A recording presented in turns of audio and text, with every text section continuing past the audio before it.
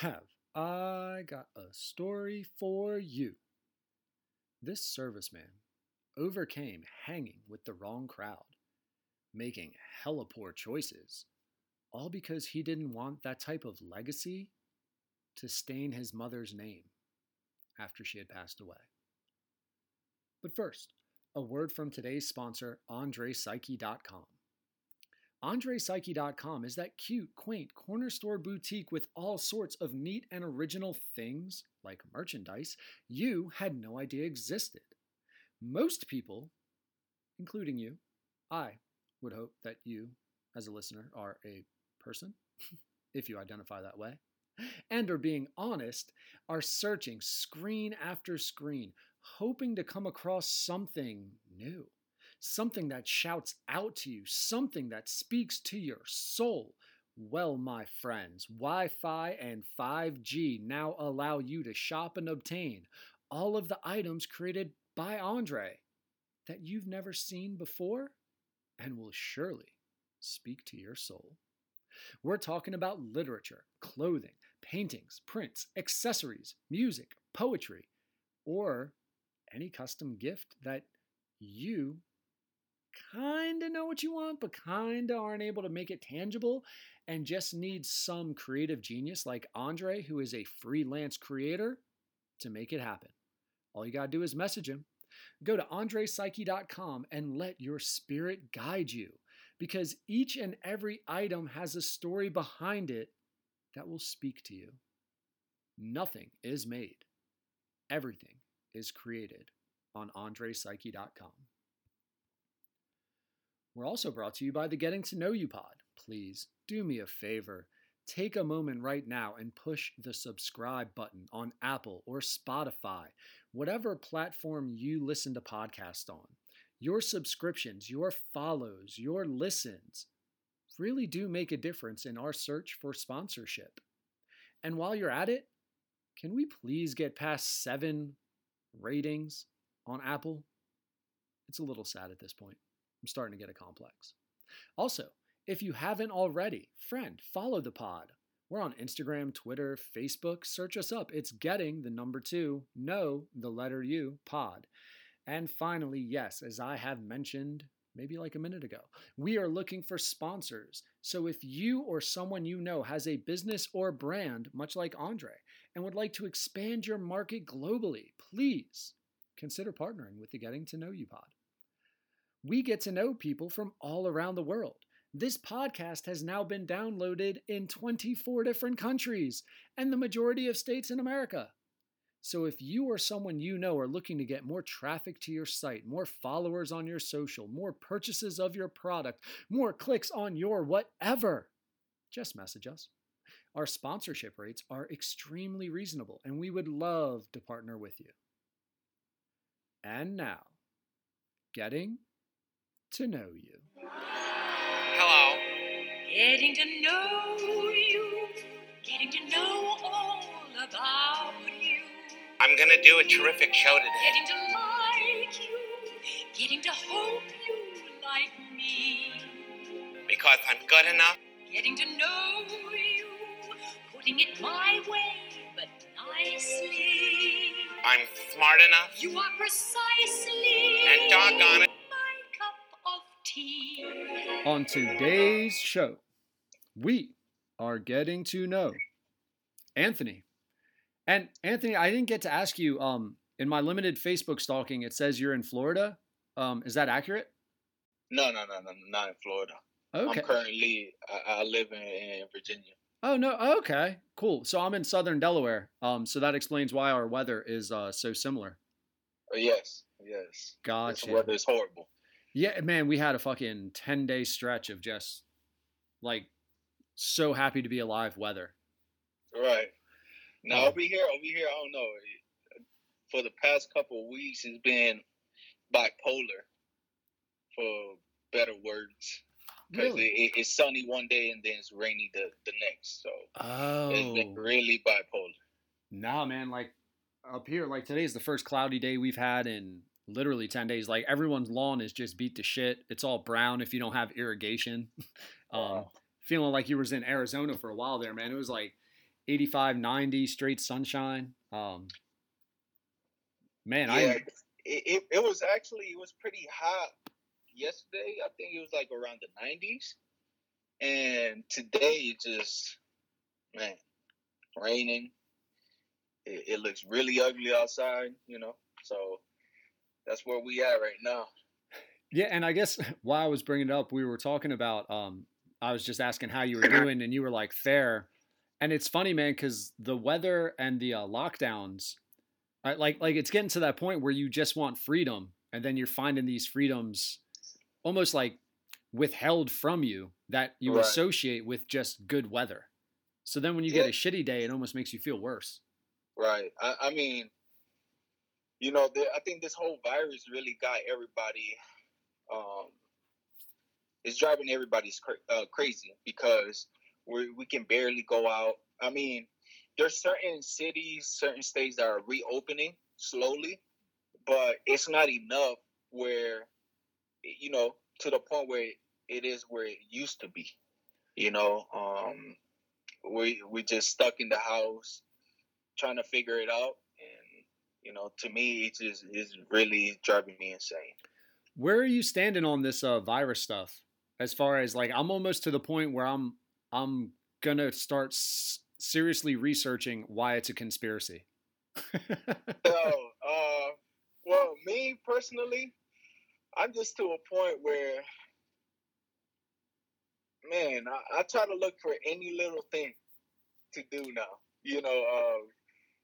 because we working from the house, and my wife is working. And at the end of the day, I'm like lost at times. I'm like, oh my goodness, what can I do? I go start cleaning my shoes for no reason. Like you're actually going somewhere. Yeah, things like that. It's like little things that it don't make sense. It just don't make sense, So are you a sneakerhead then? Or you just like to keep what you got clean? Yeah, I keep what I have clean. I don't call myself a sneakerhead. I do have a lot. I do have a lot of shoes, but I wouldn't call myself a sneakerhead because I think a sneakerhead would be somebody who knows their shoes, like true, from top to bottom. Me, if you point a shoe out, I won't even know the set model or what year it came out, what game. Right. Like, for example, Jordan wore. I can't do that, so I can't call myself a sneakerhead. Yeah, I always feel like almost like a middle class sneakerhead, where like I'm not impoverished, like I have an understanding of certain aspects of it, but right. I can't get into like those deeper conversations. I'm very surfacey. Yeah. But the culture, it's amazing, man. The dudes who resell that shit and like how that's an actual culture. It fucking blows. It's like stock market trading, man. It blows my mind. Yeah, you're right. I mean, that's $1 billion market. I mean, the whole buying, reselling, you can make a lot of money. I mean, that's a legit business, and I mean, for me, I won't even consider myself even a middle class type of sneakerhead either. Lower middle class, right? I'm more of a person where I'm picking what I buy as well, because when I was smaller, my mom used to buy us one pair of shoes. Yeah. For that year. Yep. So classic. That year, if those shoes was messed up, you don't have no more. Right. So when I got to a point where I can afford all my stuff, all my shoes, I started buying a lot because of that. Because I was like, wow, I wasn't able to do this, so now I'm gonna do it. It's like somebody coming from poverty and striking gold. They're gonna start buying stuff that they didn't have. They're gonna buy a mansion, a car, this and that, Yeah. And that's how I was with shoes. It's like, man, I came from a childhood where my mom, hey, one shoe, that's it. And if she was able to afford it, now I'm in a position where I'm doing good for myself, and I'm able to afford it, so I'm gonna buy it. If I like it, I'll buy it. So, and it's funny because as a child, sometimes you don't realize you're poor, and then all of a sudden there becomes a moment where like you're like, man, I'm fucking poor. And and so and I don't know if you have one of these moments, but for me, as far as sneakers, and I can't remember the name, man, but this is almost all that needs to be said, is that I think I was going into middle school, might have been 6th or 7th grade. My mom bought my back to school sneakers at the fucking grocery store. Oh man. And like right, so like you start thinking about that, and they were whatever black. I feel like the soles were almost like a hard plastic. They had like some knockoff logo that might have been like a kangaroo, and them bitches might have run like $15, but they were probably on sale for like buy one get one free type things, or like $8 Right. total. And I remember wearing those things because at first any pair of sneakers, it looks nice, right? It's clean, and you're just like, woo. And I remember getting on the bus and the fucking laughter that came with it. Right. I was done, dude. I was like, fuck if that's ever going to happen. I start going out. I'm looking for little side hustles, cleaning lawns. I'm like trying to cut grass. You need branches taken away just so I could go to like an actual shoe stop and get a pair of sneakers. Yeah. I mean, my mother, so my shoes used to come from Payless. You know, I think any kid at one point had Payless shoes. You know, right. unless you was fortunate enough. Yes. Right? Unless you was fortunate enough. But for me, it was, we'll go to Payless and buy it. Now, there were a moment where my mom would buy us one name brand shoe. Ours was K-Swiss at that time. Oh, dude, yeah, K-Swiss was, dude. That brand was there for a couple years. It was good. It was so good back in the day. They were like popping. Yeah, you know? It was like a street Adidas. Like they were a little more rappy, like more hip hop than Adidas for a little bit, because they almost had those like stripes on them and stuff, right? Right. And so my mother bought me and my brother the same shoe. At that time, I was kind of growing into being able to fit in my brother's shoes. So, I broke my shoe. Like I'll say, I think a week or a month after she bought them.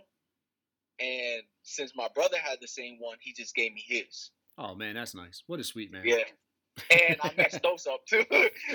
So, you know, I was very irresponsible with shoes at that time, you know, but I think... Or just fucking playful, right? Like, people underestimate how much a kid... Like, it's real easy to forget, man. You buy your kid a pair of $100 shoes, $150 shoes, and you get mad at them for, like, being a kid in them.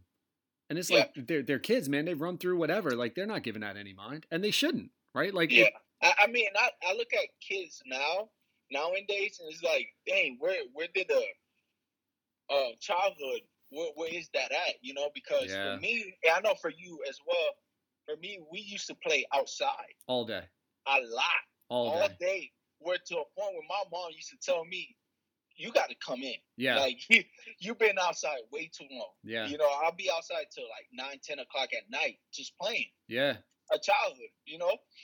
Nowadays, you see kids on the tablet, on the phones. Yeah. I don't know what happened to just the technology has taken over. Yeah, so I'm going to blame it on the Lifetime movies. So I don't know if you're a fan of Lifetime movies, but I had to get out because I feel like that's corrupted mothers. Because it's nothing but movies of kids getting kidnapped, tortured, chained, shackled. And it's almost like Corona where... it happens, but can we put it into perspective? How regularly? What is the percent of the happenings that go along with it? And people started getting into this media stuff, man, started getting these movies that sensationalize whatever, the stereotypical like ice cream man offering kids candy in a white van. Right. And everyone's like, that's not going to be my kid. And then you're hiding them, and they don't get to just go out there and naturally like be them and find out where they stand in like a societal jungle. Like Recess is almost like the last great place where a kid just finds out, are you fucking cool or are you not, man? Like, where do you stand in this social totem pole? Because if if you trying to be something you're not at recess, you get put in your place real quick. Oh yeah, definitely. And that's what used to happen in neighborhoods. Like you know your limits, and if you don't like it, you got to work to get better and get past whatever it is you're trying to be to make sure you're accepted by that group. Definitely. Yeah, that stuff. The tablets are taking over, and that's why everybody's all fucked up mental health wise. I think, man, because they're sitting there. These poor kids are sitting there getting their self evaluation off of likes and clicks. Oh man, and it's you just hit a crucial bullet point right there. Yeah. Because I've been thinking about that for a while. I told my wife, we have a daughter as well, and I told her I do not want to put a tablet or a phone, no technology in her hands. Let's go outside. Let's put her outside. Let her play. Let her get dirty. Because I want her to experience what a childhood is really about. I don't want her growing up thinking that, social media, tablet, the technology is life. Well, if we notice, if we go back and start looking at what social media has done to young kids, it's probably honest, worse than smoking, dude. Horrible. It's been horrible, dude. There's probably gonna be a study in 20 years where the effects of social media on a child, especially earlier, are going to be worse than smoking. Oh yes, definitely. And the thing that a lot of people don't realize is like these companies have fucking like just a staff of engineers and psychologists that figure out how to make you want to be on that screen more. Oh yeah. And if you're a kid, like, I mean, dude, video games alone, I almost went down that rabbit hole of 3-4 in the morning. I'm talking about like Nintendo video games, some basic 16-bit shit would keep me up. Right? Influencers as well, they play a huge role. If you look at, for example, the Kardashians, right? The Kardashians, when the older one, right, came out with fake butt implants and fake boobs, now everybody started doing it. When the younger one started doing the lips, everybody started doing it. So I feel to the point where anything a celebrity do, the followers, they're gonna follow it. Well, dude, think about this, man. How much of a backlash was there on Barbie recently? How long did it take Barbie to have minorities represented or to have plus size represented? And people were figuring out like just playing with a Barbie was fucking up a kid's mind as far as, do I need to be that thin? Does my hair need to look that way? Do I need to have that tone in my arms? Do I need to have that outfit? And we realized real quick, like, that's fucking wrong. Like, yeah, we need, if you're black, you need to see a black doll. If you're Hispanic, you need to see Hispanic dolls, right? And all these different things have come along, but it's like social media almost brought back that Barbie era where those influencers just have so much power over your child consciously and subconsciously, where they're growing up wanting to be that stuff, man. Right. And it even take them to a point where the suicide rates, they're growing because of that. If they don't look apart, they start, all right, that self-esteem is not there. Oh yeah. That self-love is not there. And that's an issue. I think social media at this point is dangerous. Dude, well, to take it back to the neighborhood thing, and I don't know how you grew up. I was in a little trailer park. I think we had like a 3/4 of a mile or a mile circle, right? Yeah. And then it was actually a campground in the background, which was hella fun because we would just get into all sorts of fucking ruckus. It was like 20 acres of campgrounds, but there was a year-round site that we grew up. But dude, there was a group of us that were like 6 to 8, maybe 12, depending on how wide the age range was. But you always felt love from your neighborhood. Like even if you and your boys got in a fist fight, the next day you'd both be at the basketball court and you trying to play it cool or whatever, you know, and one of you like shows up and starts getting rebounds, but before you know it, you're boys again, right? Like your friends, you have that group. It's almost like a secondary family. When on social media, like they're fucking hyenas, man. They're looking to come at you. They're looking to laugh at you. They're looking to put you down. And you never really feel an actual attachment. And I feel psychologically, especially for a kid developing, trying to get a sense of identity, it's like they can't you can't trust whatever's being said or posted as far as comment wise. And it leads to them being extremely vulnerable and depressed because you don't get that sense of cultural identity, community identity. And I agree with you, man. It's a fucking scary place when you think of if you have kids that they have to navigate. Yeah, and I think it's a huge responsibility of the parents as well to deviate them away from the social media, right? And speak to them and talk to them, right? Because I think that even parents get caught up into the social media lifestyle and forget about their kids. It happens. And now their kids are growing up thinking that, okay, this is the way my life should be. That's the norm. You know? And if you look at this now, think about this. Back in the days, dressing in a bikini or just in a bra and panties and taking pictures, that was the worst thing in the world. Yeah, that was like one step away from you're going to be a stripper or in Playboy. Right. Or a prostitute or a porn star or whatever. Yeah. Now, everybody glorifies that. They see a half-naked women, click, and the society, you know, females nowadays, they look at them like, oh, well, that celebrity does it, and she gets 1 million likes. Oh, I can do it. You know? Yeah, I'm building a brand. That's all it is. Nowadays, if you look through Instagram, all the females, it's like sports bras and yoga pants, man. They have forgotten who they are as a person. And they're how you call it? Their identity isn't there. They lost their identity because they trying to follow trends and other people. Like, yeah, and it's sad. It's sad, to be honest. That's why I talked to my wife a lot about that, and I told her like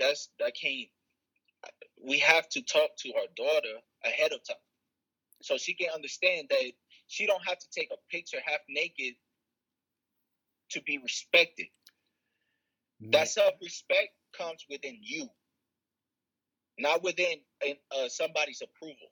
You get what I'm saying? So yeah, that's big for me. That's huge. That because the females nowadays, and I'm not talking about all of them, but majority of them have lost their self-respect by doing so, by doing everything that other people are doing now. But see, at the same time, like the flip side is the empowerment movement, right?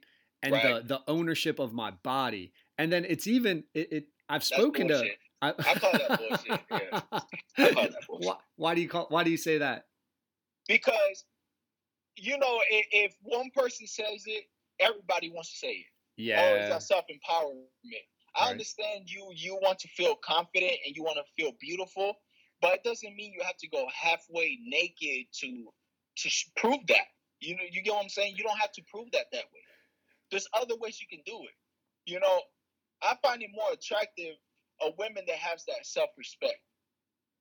She don't have to come to me halfway naked for me to be like, oh, you look good or you're beautiful. Not like that, right? Is it because it's almost like my wife didn't come to me halfway naked. She came to me as she is. And to me, that her self-respect and her intellectual mind, that's what I looked at. Well, that's companionship, right?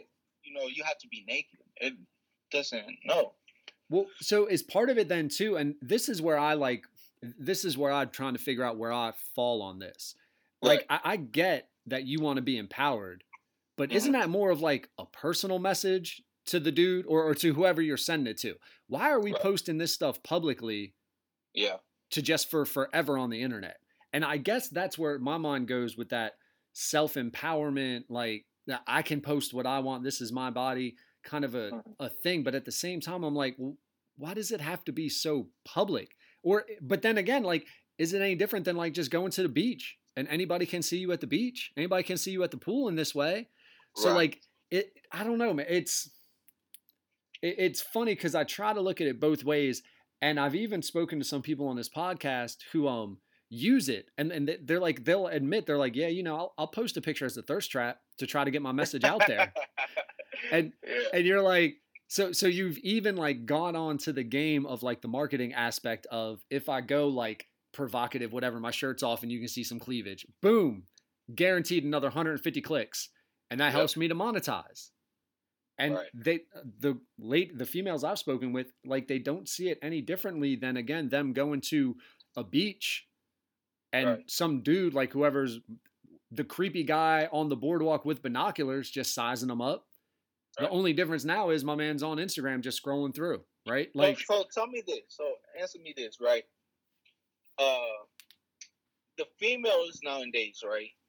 They call men creeps because the man will comment some sexual, they will have a sexual comment down, right? But they don't understand that, okay, well, you are dressed with a bra, you are taking pictures showing your ass. Don't you think a man is going to say something? Yeah, right. It's almost like, why are you holding it against me for commenting on the smell of the food? Who's doing it? Well, yeah, like you can't be mad if I talk about how good the food smells in the kitchen if you're the one cooking it. Right. And that's the issue right there. You can't call somebody out, and that goes for men too, right? For us as people, we can't be doing things and not expect anything, any repercussion. Yeah. Because females want to take pictures because, quote unquote, they want to feel empowered. But then again, they do it so much that, okay, don't you think we're going to say something? Not me personally, but I'm going to say we as men, right? We're going to comment and we're going to say something that you might not like. Yeah. That's not our fault. Don't be posting those type of pictures. If you don't want somebody to look at you sexually, well, don't give us a reason to. Yeah, man, right? And you know, with this, a lot of females might get mad at me and might disagree or might call me an idiot. But how about sit down and analyze it on your side? Analyze it correctly. Not being biased. Oh, I'm just doing it to be empowered. No. Let's think rationally. Let's be honest to ourselves. All right? If a man takes a picture naked, full-blown naked, don't you think a female is going to comment? Yeah, maybe with like that giggly emoji, depending on how cold it is. Or they're going to comment. And if a female thinks that the man looks good, guess what they're going to say? Yeah. They're going to say some nasty stuff. If a man starts saying, you know what, you're disgusting, blah, blah, blah, what they're going to say? Well, don't take a picture like that. Same thing goes for the females. If you don't want a man to say something nasty, don't take those kind of pictures. You don't have to show people that, oh, I got this type of body or trying to follow trends. When really, in all honesty, when you're doing that, that just shows me that you don't have self-esteem. You don't have self-respect. Oh. Because you're trying to get it through the likes, through the follows, through the comments. Because nowadays, it ain't about having self-respect. It's about having a following. It's all about having clicks. You know, how many people are going to follow me? How many people are going to like? How many people are going to comment? And then when they don't get what they want, they start getting depressed. Yeah. They start feeling like they're not worth it. Yeah, because you're not validated.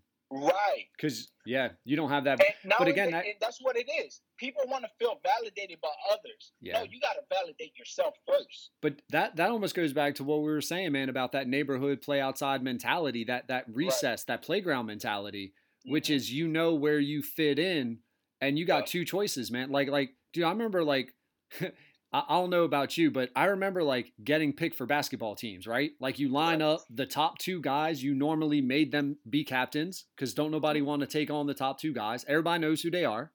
Yeah. And you know pretty much where you were going to get picked. Do you know what I'm saying? Like, you knew where you stood, so you got a choice, man. Like, either you get better, or you accept your role.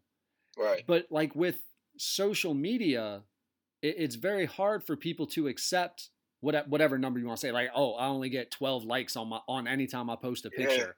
And, you know, they feel like a loser. You compare it to someone else, and all of a sudden you're like, why can't I get 150? Why can't I get 1,000? Right. And again, going to adolescence, if you grow up with that mentality, now you're now you're coming into your early adult years, that stays with you because it's formed who you are. And see, that's why I don't try to get caught up too much in what social media is about. You know, of course, I have a podcast myself, and I have to promote my podcast, but I don't have to do it in such a way where I'm dirty my name or put a stain on my brand. You get what I'm saying? Yeah. And I feel like anybody who wants to get somewhere, they don't have to do it putting a stain on themselves or on their image. Now, you know, there are other ways to doing it. Oprah Winfrey, she don't gotta take a picture naked. Why? Because she's validated herself first. She went and go get what she wanted. You know, a lot of people, they do stuff to, like we stated, to get clicks and likes and a following, and eventually get to where they're trying to get to. You know, like they try to use that excuse of why they taking those type of pictures in order to get and get to where they trying to get to in life. And for me, my advice would be like, you have to validate yourself first. You don't need a validation from other people or how many likes you get or how many following you have. No, you have to validate yourself and understand that if you're trying to get somewhere, you have to go get it. Not by taking those type of pictures. More of, you have to go and grind day out, day in and day out in order to get somewhere. Well, that's kind of that poverty mentality, right? That grinder, that hustler mentality. Because when you grow up kind of not having, you just constantly look at those who have and feel like, man, if I just worked a little harder, if I could just be a little smarter, I could get there. Yeah. But I don't know, man. Like, at the same time, like, if the end result is to get, it's funny because you're almost having like parallel conversations. Because if the end result is to get means, right, is to get an ends, is to get whatever dollar figure, isn't the smarter thing to go about it getting it the quickest way? So if I can post some pics and all of a sudden I can get this like esteemed or this place, then I'm actually working smarter, not harder. Almost could be like that counter argument. To me, it's like, they always say work smarter, not harder. But at the end of the day, if the easy road is gonna, like I stated, put a stain on my image. Yeah, see, that's the parallel. Not taking it. That's the parallelism, because now we're talking about being true to yourself or being able to your self-esteem, your mental health versus your monetary possessions, your materialism. Think about this, right? A porn star, a man or female, if they do one video because they trying to get the easy way out and get that money, it's over. It's over. That's it.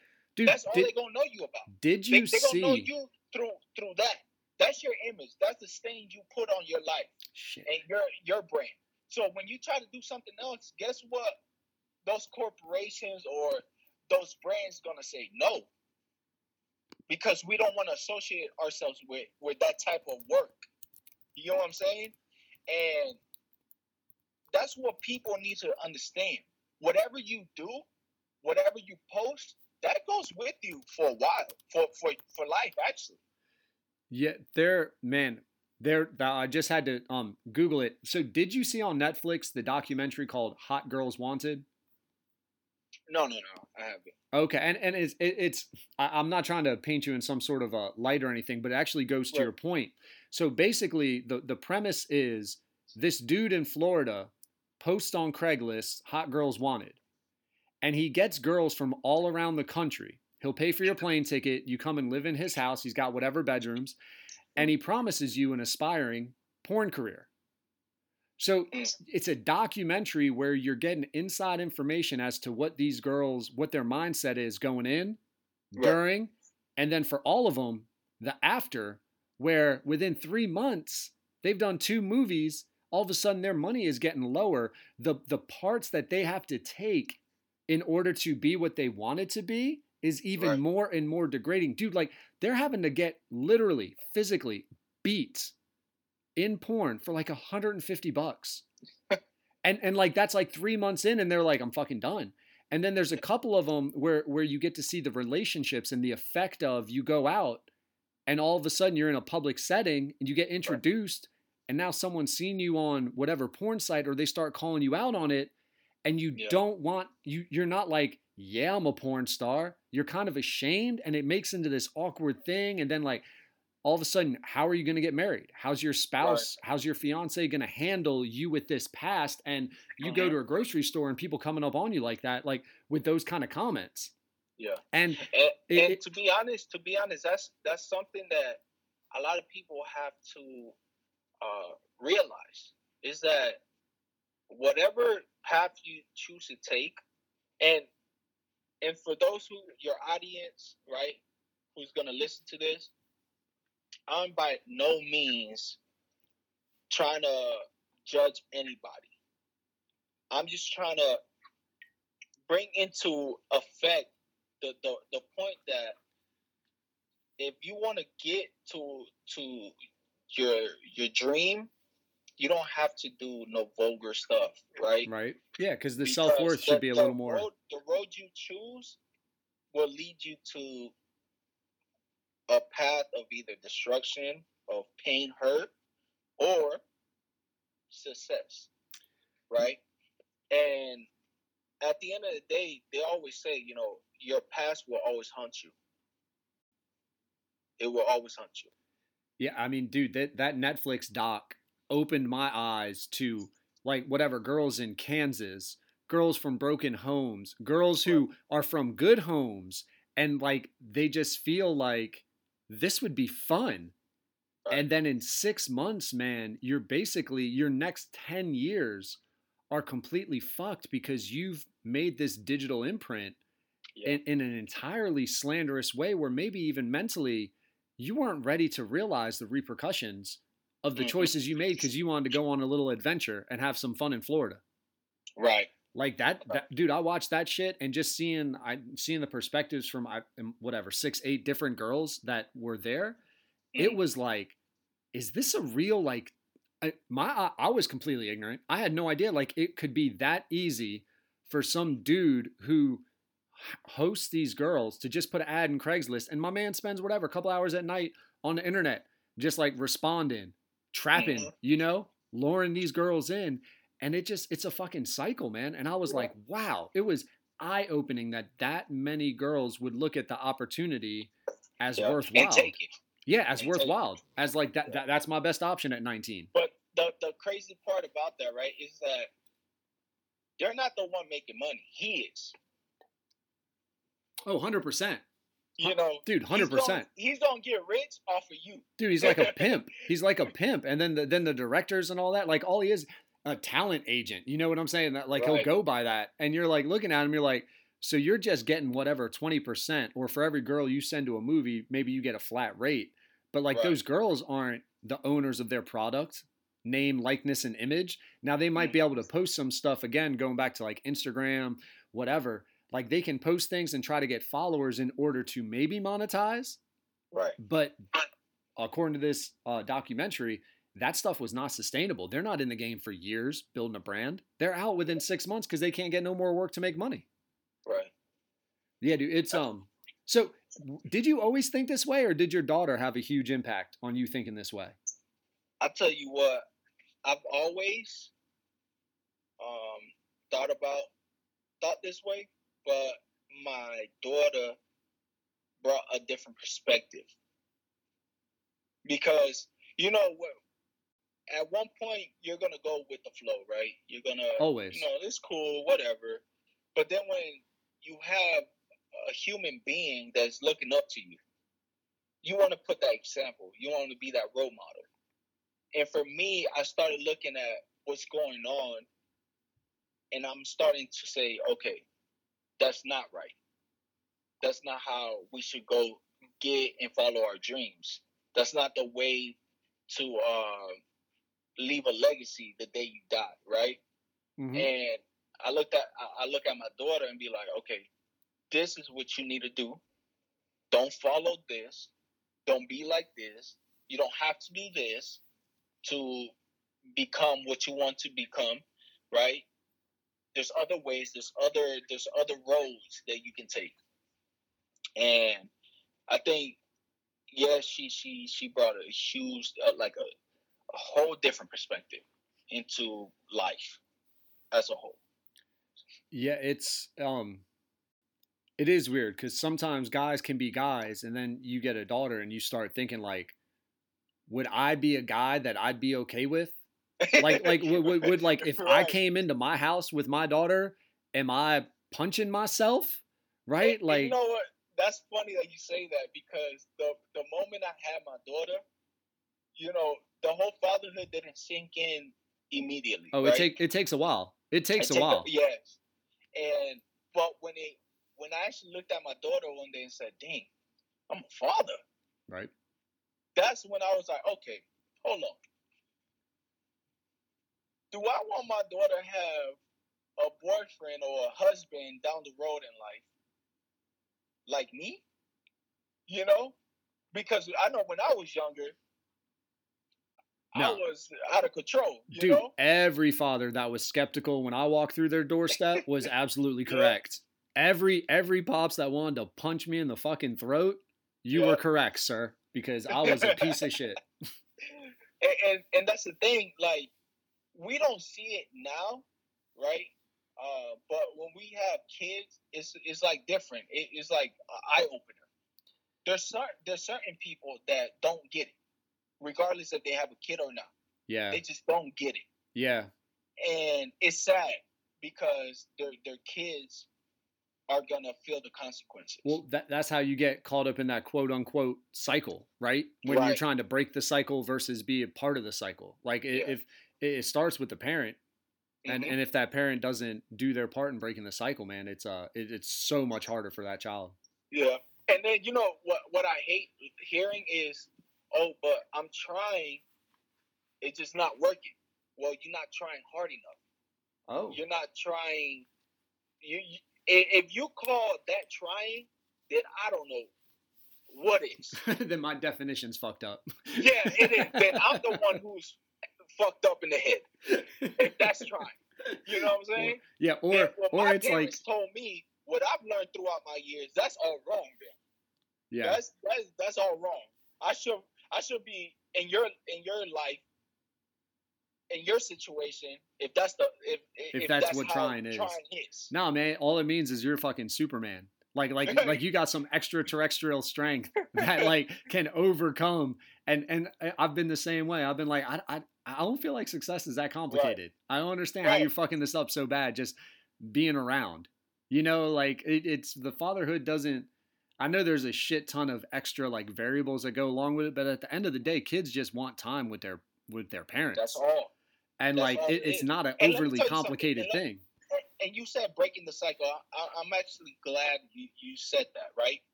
Because I grew up without a father. Right. My mother was single. She raised me and 6 other kids. Holy shit. Right? Well, 5 other kids, so 6 of us. Right? So 6 kids. I have a daughter. I'm there for her because I know how it feels to not have a father. So why would I put my child into that same hurt and pain that I went through as a kid. There's no point. If you want to break the cycle, like you said, you have to be the change. Yeah. And that's for anything. I'm not just talking about I'm talking about everything in life. If you want to make a change in your company, well, guess what? Work your ass off, work your way up, become the man, and change. So how hard was it for you to be that change without that father figure in your life? Like, I mean, as far as like, how do you know what kind of dad to be kind of a thing? Who you modeling this after? If you haven't seen it done, right. Anyone who hasn't seen something done makes it that much harder for them to know how to do it, right? Role models. Right. And that's a good question. At the end of the day, I have my brothers and sisters, right? We're very close to each other. And I think I have an uncle who I looked up to in a way, right? Somebody who I would say it was kind of like a father figure, but he's not my father, right? He's not there 24/7. Yeah. So the actual father love is not there. It just, I look at him as, his attitude, right? Yeah. He earned the respect that he has from me. So in a way, I can say I modeled that through him. Right. Right. But when it comes to just being a father itself, I'm still learning. Yeah. I'm going to be honest to you. I'm still learning how to be a father. Because going back to that fact, I didn't grow up with a father. So it is hard to emulate what a father can be or what a father is if you didn't even have a father. Right. So for me, I think my pain, my hurt kind of just is making me who I am today as a father. Because I know, okay, I didn't have my father for my birthdays, for my holidays. I didn't get to go to the park with him. I didn't get to have small little moments, have some, didn't have to eat with him for dinner. Not like none of that. Yeah. I didn't get the chance to have none of that. So for me, I'm like, okay, I know that's wrong because it brought a lot of pain to me. Right. So I don't want my daughter to have that. So let me do the opposite of what I felt or what I've seen. Right. So, and dude, that I didn't get the chance to eat with my father at the table dinner time. Well, I'm gonna do it with my daughter. Yeah. I didn't get to have FaceTime with my father. Well, my daughter is gonna have FaceTime with me. You know what I'm saying? Stuff like that. It just I think the smallest details in life is what makes a whole lot of difference. Oh, well, yeah, and I think it's the consistent details, and I think that's what you're getting at, is that right. You fucking know, like, think about this, especially without having a father, you know you can fuck up all day, and what are you coming home to?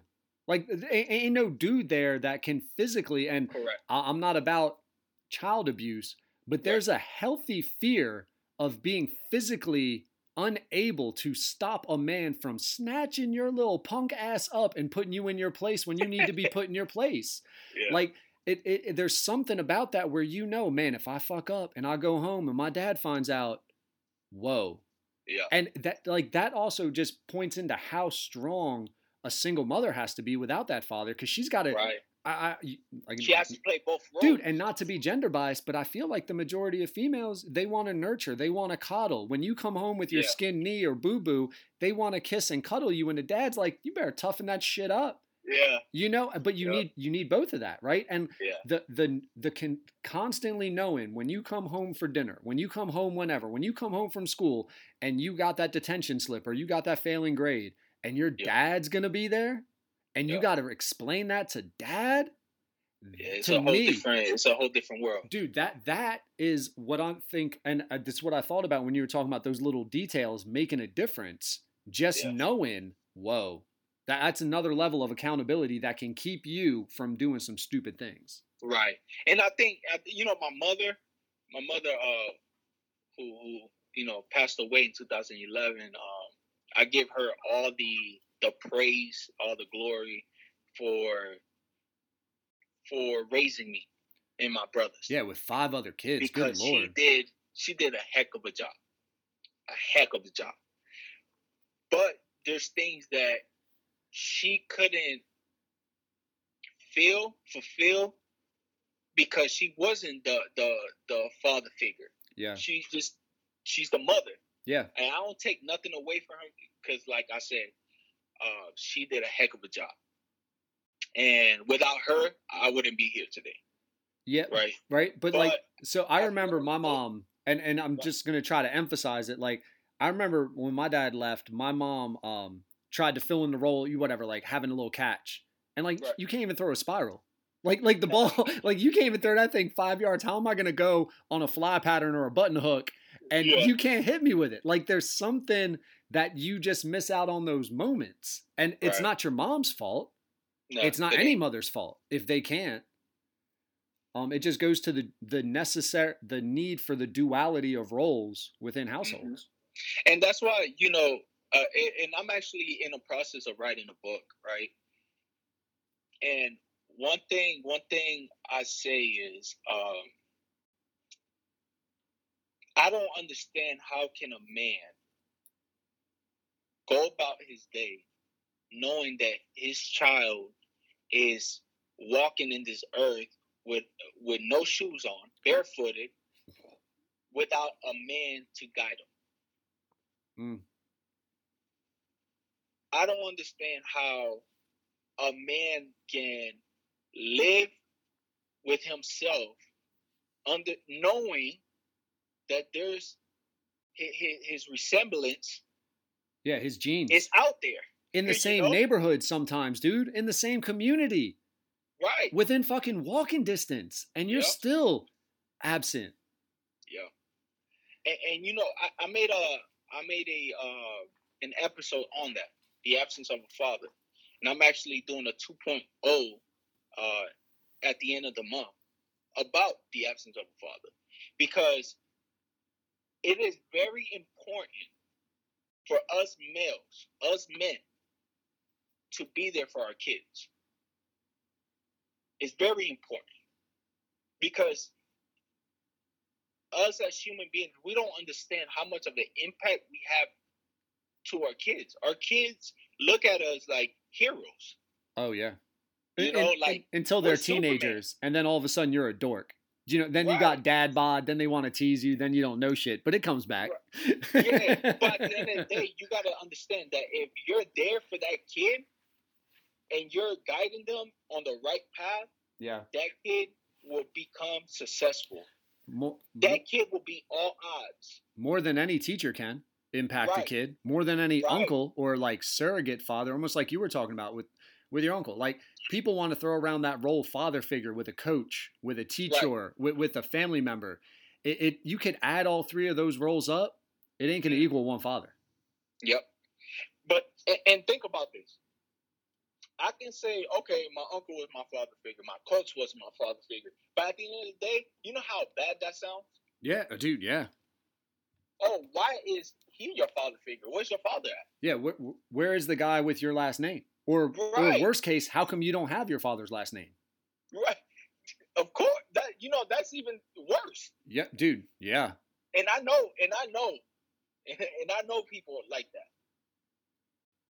I know kids that don't have their father's last name. And again, it's funny. I don't know if I'm feeling overly guilty. I'm not saying that it's completely it's not wrong. Like some fathers are a piece of shit, and the mothers may not want their children associated with that last name.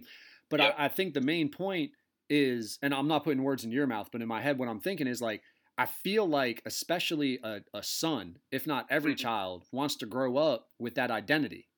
Right. And if it's the norm to have your father's last name and you're one without your father's last name, whether you're aware of it or not, it fucks with you mentally, and it can sow seeds of doubt, of self-esteem issues, of was I not worthy within a kid?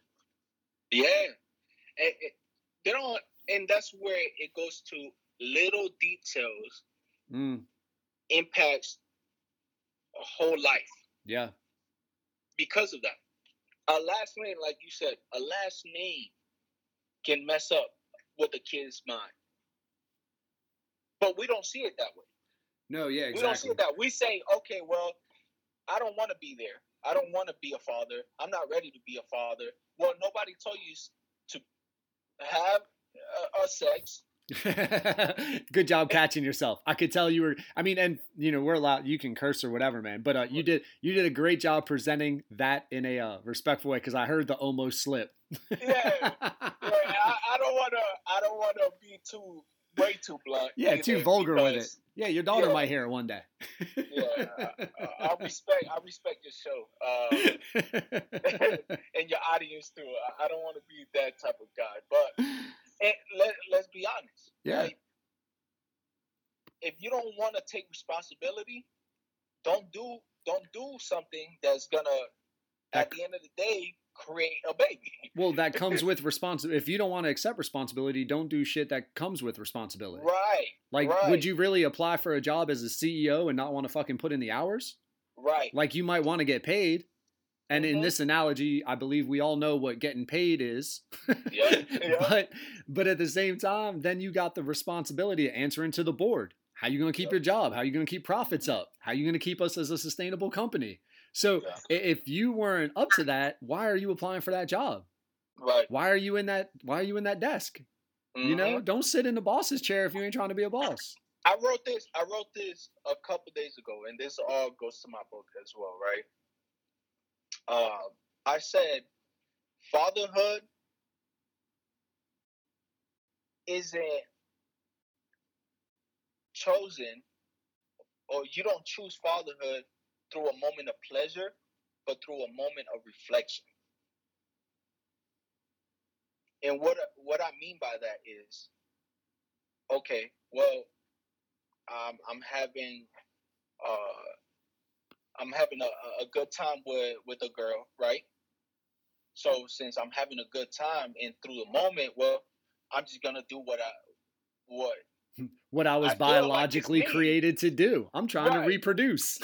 So yeah. Instead of me doing that and knowing, okay, I'm not ready for fatherhood, let me not do that. Yeah, let me be more protected, right? Dude, there ain't no 18-year-old boy that's reflecting in them moments. There ain't no 13, 16. I don't even know if 30-year-old men are reflecting in that moment, man.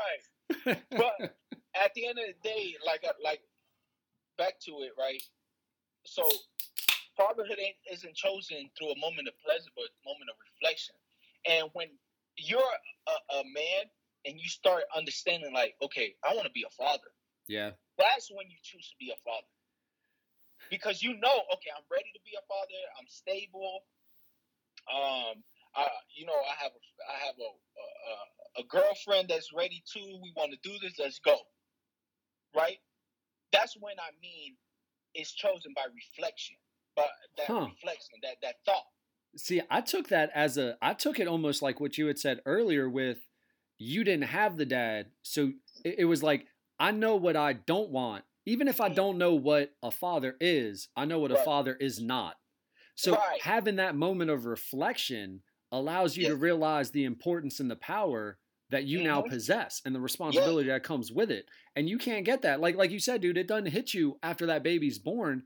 I think it's different for all guys when you realize, like, Jesus, this is a life, and it's in large part dependent on me. Yes. And like when you think, and then you go years down the road of, what if I'm not around for blank? And you could put the blank in at any moment. First time a kid's riding a bike. First time a kid comes home crying off a playground. First time a kid brings home an A. First art project. First basketball hoop scored, right? Like first anything. And you're not around to hear that moment. That kid has a hole. Yes. Now add up them holes. What's gonna fill it? Yep. Because something's gonna fill it. You know what? At the end of the day, I am who I am because of all those pains and all those scars that has been presented to me and that I had to live with throughout my years. But at the end of the day, it's my responsibility to take care of my child. It's my responsibility to guide my child to the right path. And I would be the worst person in the world if I let another man take my spot. Yeah, that's that conqueror's mentality, right? That's like what's mine is mine. Yeah, kind of a thing. Yeah, and I'm sure there's. And I'm not to say that if one day me and my wife wouldn't work out. Yeah. I'm not saying that. Okay, I'm not gonna. If she gets married again with somebody else, I'm not gonna let that man be in her life. No. None of that. Yeah. I didn't take it that way at all. But in a way, I'm just not gonna let my daughter call somebody else father when she does have a father. Right. You know what I'm saying? Dude, shit. Think about that, man. And if you stay on that at an emotional level, right? The child that has to call their non-biological parent by that mom or dad, not to put down the people who are filling those roles that need to be filled, but just thinking about the impact of what that has on a kid. Man, dude, that's some heavy shit, man. If you really just take a little bit of time to think about how easy for so many people it is to say mommy in a grocery store, daddy when you're lost on like whatever theme park. Yeah. And you feel that security. Me, I never like I said, I never had that. I never was able to say, hey dad, hey pops, I never got to say that. So it goes back to it. I just don't want my daughter to grow up like that, because the pain and that struggle, it brings a lot of doubt in your mind, and a lot of your self-esteem and your self-love at times does go down because of it, because you think like you're the problem. Dude, and I'm gonna take it a step further. And again, my father, fuck man, I can't remember if it was 10 or 11. But so I'll be a little vulnerable, and I don't think I've told this story on the podcast.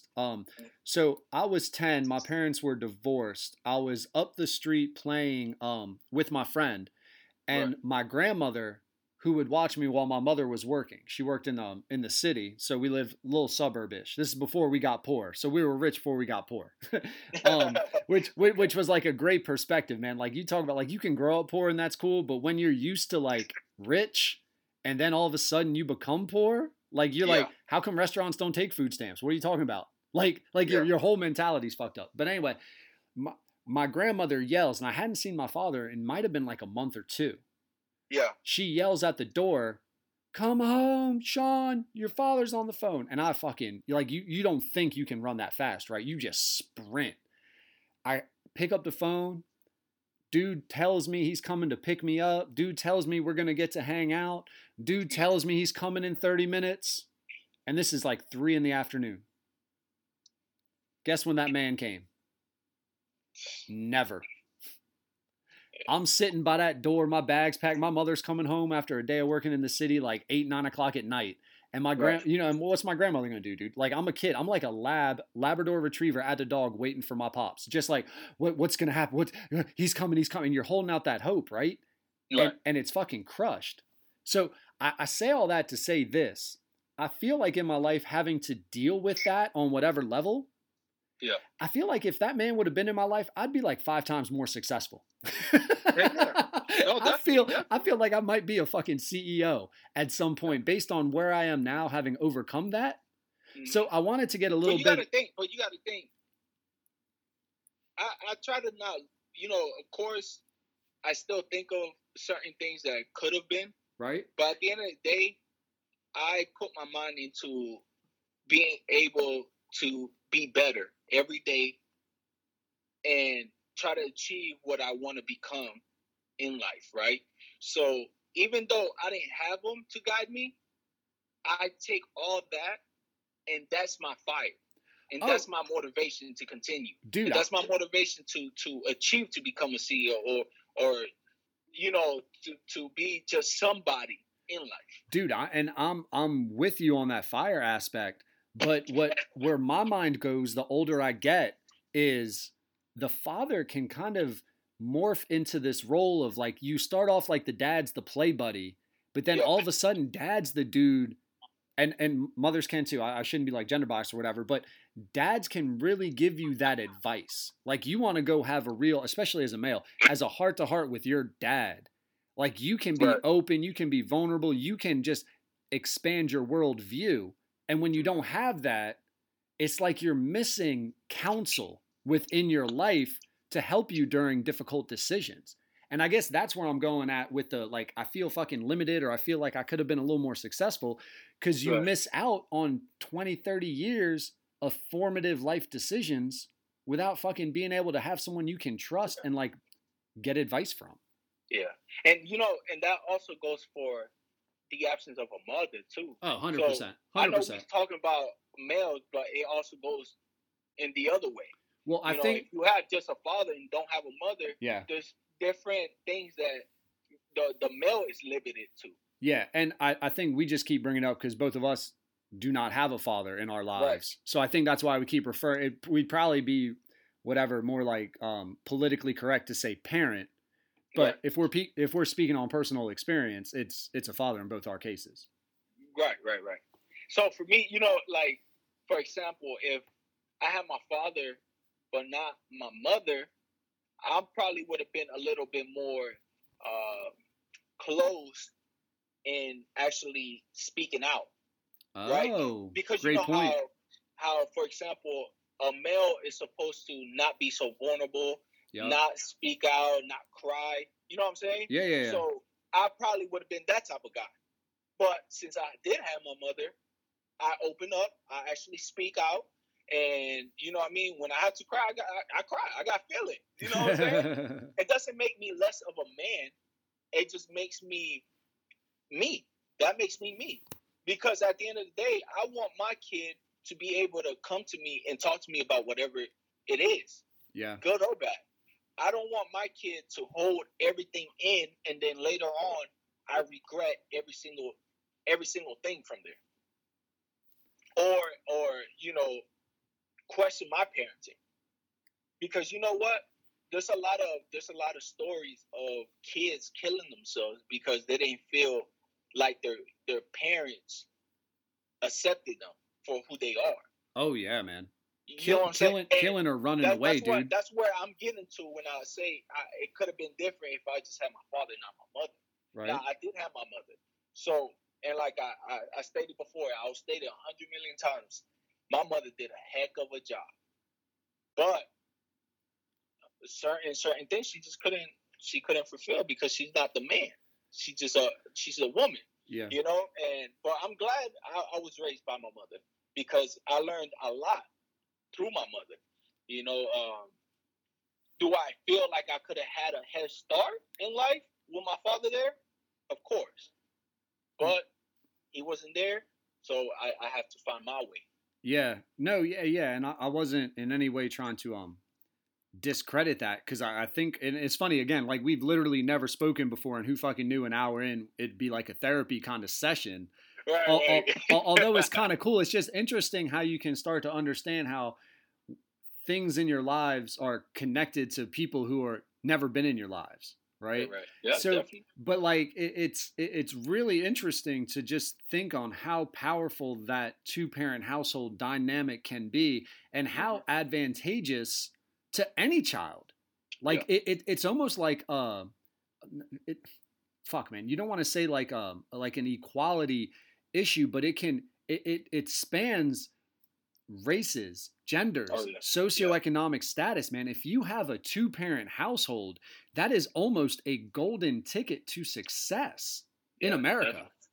And you know, if you look at a research of how many kids don't have one or the other parent, oh my goodness. I'm talking about a bunch of kids grow up without both one or the other. Yeah. You know what I mean? They either got their dad or they got their moms. Not both. Yeah. Because their parents are always divorced or one just walked out. Yeah. Or worst case scenario, neither are there. Yeah, God. Shout out to the grandparents who are now raising their kids, man. That's a fucking... And shout out to all those parents who actually adopts a kid. Right. who actually took a kid is not theirs, but made it theirs. Yeah, you know what I mean. relatives. So shout out to those people, because those are the real heroes in my eyes. Those are the people who I look up to and be like, wow, y'all did that. Well, because they cared enough not only about the child, but even about just society. It's they cared enough about society. They cared more about the child. Correct. To be real, I don't want to put it that way, but to realize if I don't bring this kid in, they basically have no chance in society to be functional, let alone successful. Yeah. Yeah, man. No, that's it's funny with so much shit just going on right now. It can be very easy to forget about those kids in single to no parent households and what kind of future they have, what kind of advice they're getting, what kind of choices are they having shaped with the people who have influence over them. Definitely. And, like I said, I'm glad that I was raised by that women, and, I'm actually envy. And I'm very jealous when I see people that has their parents, both of their parents, because I'm like, damn, man, I wish that was me. I don't have neither of my parents now. My mother, like I said, at first she passed away already, and my father was he's not been there. Right. So I do. It does sometimes saddens me, but at the end of the day, man, that's life. It's life. I got to be with my mother for 14 years, because she died when I was 14. Oh my God, I didn't realize it was that early. Yeah, I was 14 years old when she passed away. So I've had to grow up basically by myself, and I had to teach myself how to cook, how to clean. You know what I'm saying? Even though she showed me here and there, but I had to take it into full effect when she was dead, once she passed away. So what happened with all your siblings, man? Who'd you live with? So I was living with my sister. Wow. Yeah, I was living with my older sister, but me and her, of course, we all feeling the pain. We all feeling the hurt. Yeah. So me and her, we were going after each other every day. we were both rebellious. You know what I mean? Of course, me being young, I was. I was really, really rebellious. Well, yeah, but at 14, any 14-year-old boy feels like they're a 25-year-old man, right? Like that's just with 14. How old was your sister at that time? Oh man, I think she was like, I don't want to get her number on, but I think she was like. You could go around, because I'm just trying 20? To understand. She was like 20. Oh my God, dude! You go 20, from an early 20s childhood. Maybe younger. I think she was a little younger. Yeah, fuck, man. I mean, think about, we'll just say like graduating high school. You graduate high school and all of a sudden you got to deal with a fucking punk 14-year-old trying to act like a man, deal with his emotions. Yeah, definitely. Jesus, what a responsibility on that woman. Definitely. Yeah. And, and that's another thing. She had to grow up herself, Yeah. At that time she was with her boyfriend, and it was rough. It was rough because my attitude, the way I would act, it wasn't there. It shouldn't. Like, is she and, trying to? At the end of the day, today, I think that made us even closer. Once she passed away, us as brothers and sisters, we got so close. Yeah. To the point where we got a group chat together. We talk all the time. We always FaceTime each other. We tell each other, I love you every day. Right. Because we know that tomorrow isn't promised. As cliche as, that sounds, it's real. That's real. You know what I mean? Tomorrow isn't promised. Was your mother's death unexpected, or was she battling something for a while? So she had cancer, tumors. She had like tumors in the stomach, and they operated her. She came back home for a week, and then she had to go back to the hospital, and that was it, man. She passed away. Holy, like that quick. You discover the tumors, we're going to operate, and then a week later, she passes. She didn't pass immediately, so she went in. They found the tumor, right? Right. She went in, and they operated on her. That was like around October. They operated on her. Mind you, her birthday is October 20. So she was in the hospital on her birthday. So they operated her. She came back around December, 1 week in December, went back to get reoperated because her stitches was opening. So they had to reoperate her. Then she stayed there all the way to April 26th. In the hospital. In the hospital. God. So basically from October to April, she was all in the hospital. Yeah. And she died in the hospital. And the whole time, and I would imagine hearing how you speak about her, right. The whole time she's probably worried to death about her 6 kids. Definitely. Do you know what I'm saying? Like doesn't even really care about her at that point. Just fucking worried to death about her 6 kids.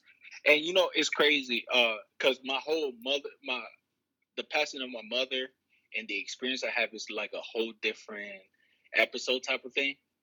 But you know, us as kids, right? We don't ever want to see our parents go through a lot of pain. 100%. You know what I'm saying? My mother went through a lot of pain to the point where she even forgot who was who.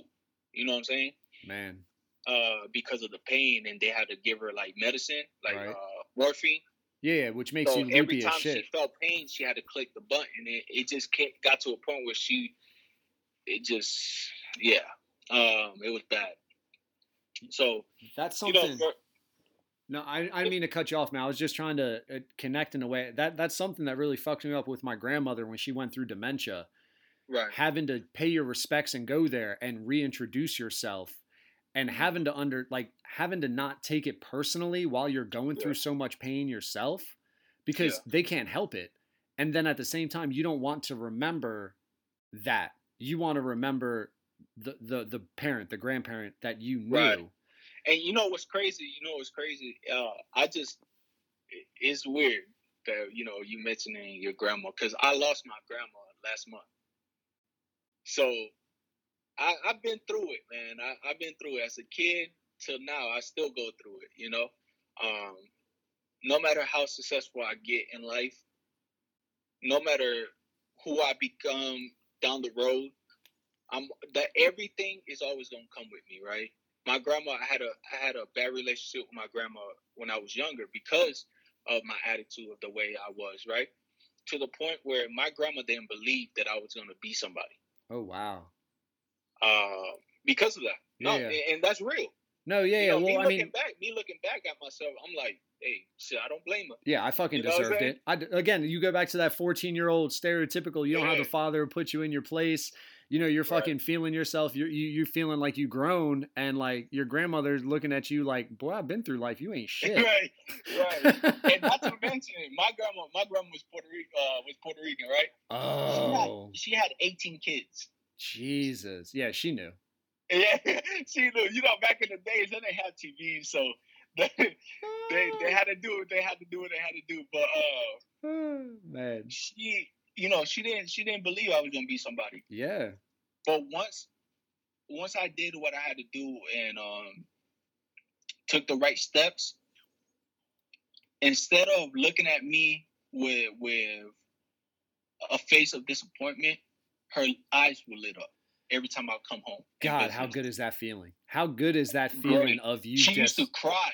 She used to cry and hug me and tell me, I'm so proud of you. Yeah.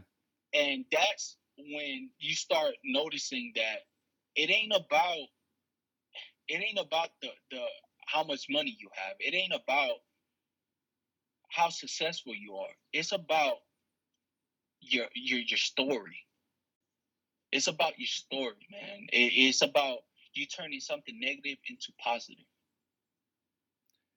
You don't have to be a billionaire to be a hero in your neighborhood. Right. You don't have to own a million different franchises to be the idol of a kid's in a kid's life. Yeah, to have their respect. It's about your story. It's about you overcoming your fears, your problems, your pain, your struggles, and turning it into something that somebody can talk about, that somebody can relate to. That's what it's about. Right. So for me coming back home and my grandma hugging me and telling me, I'm so proud of you, that just, not only did that make me feel good, but that showed me that anything is possible. What made her so proud? Like, what did you do or what had you overcome that gave her that response? Okay, so not just losing my mother, right? Because when I did lose my mother, everybody thought I was gonna turn into this, basically like drug addict or whatnot. Because I was with the wrong crowd. Right. In my life, I was a person who I was popping pills, I was smoking. Oh shit. You know what I'm saying? Yeah. And dude, that pill life and I have not dealt with that addiction or that environment, fortunately. But everybody I've spoken to about that pill life, that is one of the hardest fucking worlds to get out of, man. And I was popping pills, man. It came to a point I was popping like over the counter pills. It's called cough and codeine. It's triple C's. I don't know if you ever heard of that. No, but I think that's the reason why now you gotta I remember like going to the supermarket and I forgot my ID and I'm fucking sick as hell with the flu and they're like, I can't sell this to you unless you go get your ID. Yeah. And I'm like, now I used to get that for like that over the counter. I would go to a Walgreens and buy it. Yeah. They would not even say nothing. Yeah. But triple C's, that actual pill was on the news because it was becoming an issue. Not just where I was, it was actually becoming an issue throughout different states. No, yeah, nationally. But what's I would be taking pills. From there, I started taking ecstasy. Oh. So so I started smoking, drinking. I would go to parties on pills. I'll be in school. I would pop pills in school. Be throughout my day. So my mom had to get me from school because I had pills with me. It was a lot of things, man. What are the pills doing for you, man? Like, what are you just wanting to be numb? So are you just giggly with it? Like, what's the? So I say like this: as kids, like I said at first, influencers and people, they have a lot of influence in us, right? So I will follow trends, the crowd, the you know what I'm saying? What was cool at that point? Yeah. But at the end of the day, if you look back at it, maybe it was also to cover my pain. Right. And what I really felt at that time. So for me, I went ahead and did what I had to do. I was taking the pills, I was smoking, I was doing whatever. And you're at this, are you at this younger age? And I'm sorry to interrupt you, man, but my head like works almost like in a timeline way. Right. So like, and like when I'm thinking 14, 13, that's like 8th grade, 9th grade type stuff, man. Is that the time frame? Yeah. I was, man. Holy shit. Yeah, I was young. I'll tell you that much. I was young. I was doing all that at a young age, with no type of thought of, okay, there's going to be some consequences behind all this. Right. My mom didn't know I was doing pills, right? I thought you said she had to come pick you up. Yeah, I think at that point she probably had an idea, but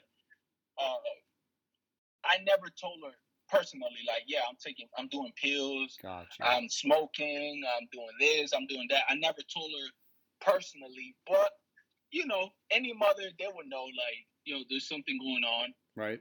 And it is what it is, right? But from there, when my mother passed, so my family thought, okay, this man's gonna go crazy, because I remember I'm the youngest, so I was really tight with my mom. I lived with my mom, right? So they was like, man, he's gonna go crazy. He's already with a bad crowd. It's gonna get worse. It came to even a point where they thought I wasn't even gonna graduate high school. Yeah, well, dude, I mean, like, honestly, if you go with statistics, if you're doing that sort of drug load that early, yeah, you shouldn't. Yeah, no, definitely. And I came to a point where through high school, I would be fucked up, but as I got out that lifestyle, right? As I started really thinking, okay, I can't live for me anymore. I have to live for that woman who raised me. And by me doing all this, I'm basically putting a stain on her legacy. And that, to be honest, that's not taught, man. Like I had it grew in me. Yeah. Well, For I me mean, to become a positive person and understand, like, this is not the life I want to have. You know what I mean? Like, I want to be better than this, and I want to live for not just me, but for my mom, because I want people to look at me and say, "Yo, your mom raised you the right way," and you not look at me and say, "Dang, your mom did a horrible job."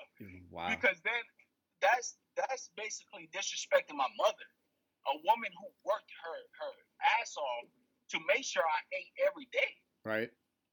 And I would be damned if I would let myself stain her name. That's some real fucking serious awareness for a young teenage kid. Yeah. And I think everybody deals with their pain and their struggles differently. But at the end of the day, I went ahead and I enlisted in the military. I think that's when the discipline and the discipline and the structure came to my life when I got in the military, and that's when everybody see a difference. Because throughout my military career, I was independent. I was living by myself. Right. I was responsible. I did what I had to do. I got married. I had kids. I bought my house. Right. You know what I'm saying? Yeah. So I did so many things, and that's where my grandma realized, like, he changed. He's not like everybody else anymore. And that's where you asked me what made her say, "I'm so proud of you." That's what made her so proud, is that she seen a change. She seen that I left all that crap behind. I changed it into a positive ending, and I had to do what I had to do. Man, how'd you pass the drug test, man? So what was the strategy? Was it just tons of water? Did you live in the woods for a little bit? Was there some sort of GNC cleaner? When I was enlisted in the military, I think months before that, I was already clean. I was clean. Oh, really? Good for you, man. So I took it serious. So I wanted to change. And, throughout the time that I was thinking about enlisting, I had people tell me, "Oh, you're never going to do it. You're not going to do that. You're not going to go nowhere. You're not going to," you know what I'm saying? Yeah. So yeah. At a point, I kind of said, "You know what? Fuck y'all. Fuck y'all. I need to prove myself that I can do this." Yeah.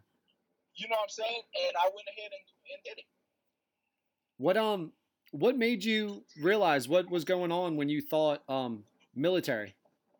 So I just seen how nothing was changing in my life. You know what I'm saying? I was looking around and I was like, man, this is not where I want to be. My senior year in high school, I was living with my uncle. And I was like, damn, I'm jumping from house to house all throughout my life. You know what I'm saying? Like, I'm tired of this, man. Yeah, right. I need a change, bro. I want to be stable. I want to have a life. I want to be independent. And that's where the step of going to the military went. You know what I mean? I was in JROTC as well. I was about to ask, man. Were you in ROTC? Say it again? I said I was literally about to ask, were you in ROTC when you were in school? I was in ROTC, and then from there, at the end of the day, I was like, oh, I need a change. I need to do better, and I went ahead and enlisted, and everything else is history. Yeah. What branch did you go into? Navy. Oh man, you went Navy? Yeah. Why? Why would you go Navy? So my first reaction was gonna go to Marines, right? Of course. So I went I spoke to the Marines. They disqualified me. Because? I had tattoos. Oh. Yeah. From there, I went to the Army.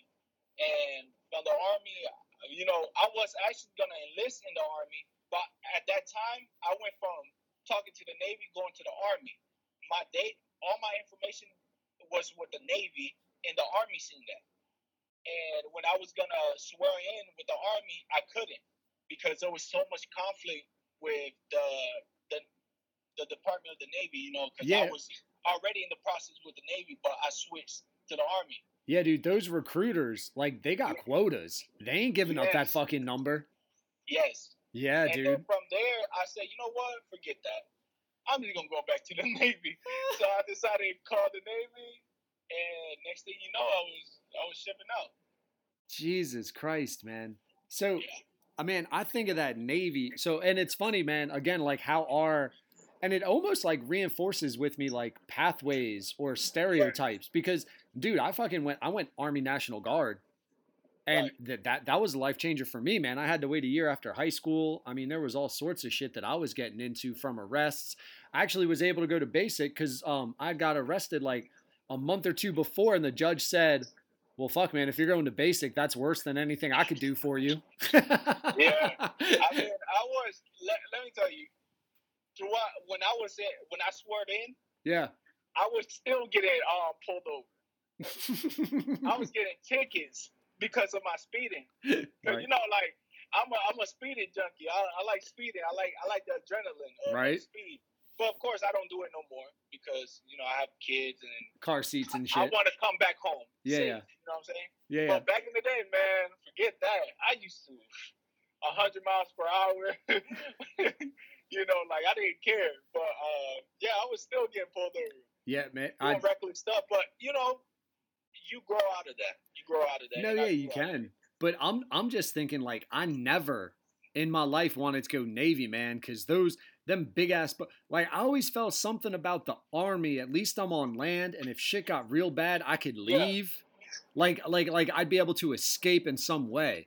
Fucking Navy, man. I just think of a boat, and you just out there for the good thing was, months. Yes, I was on a ship, but I wasn't on a carrier. Those are the big ships, right? I wasn't on that. I was on a destroyer, which is the small ships.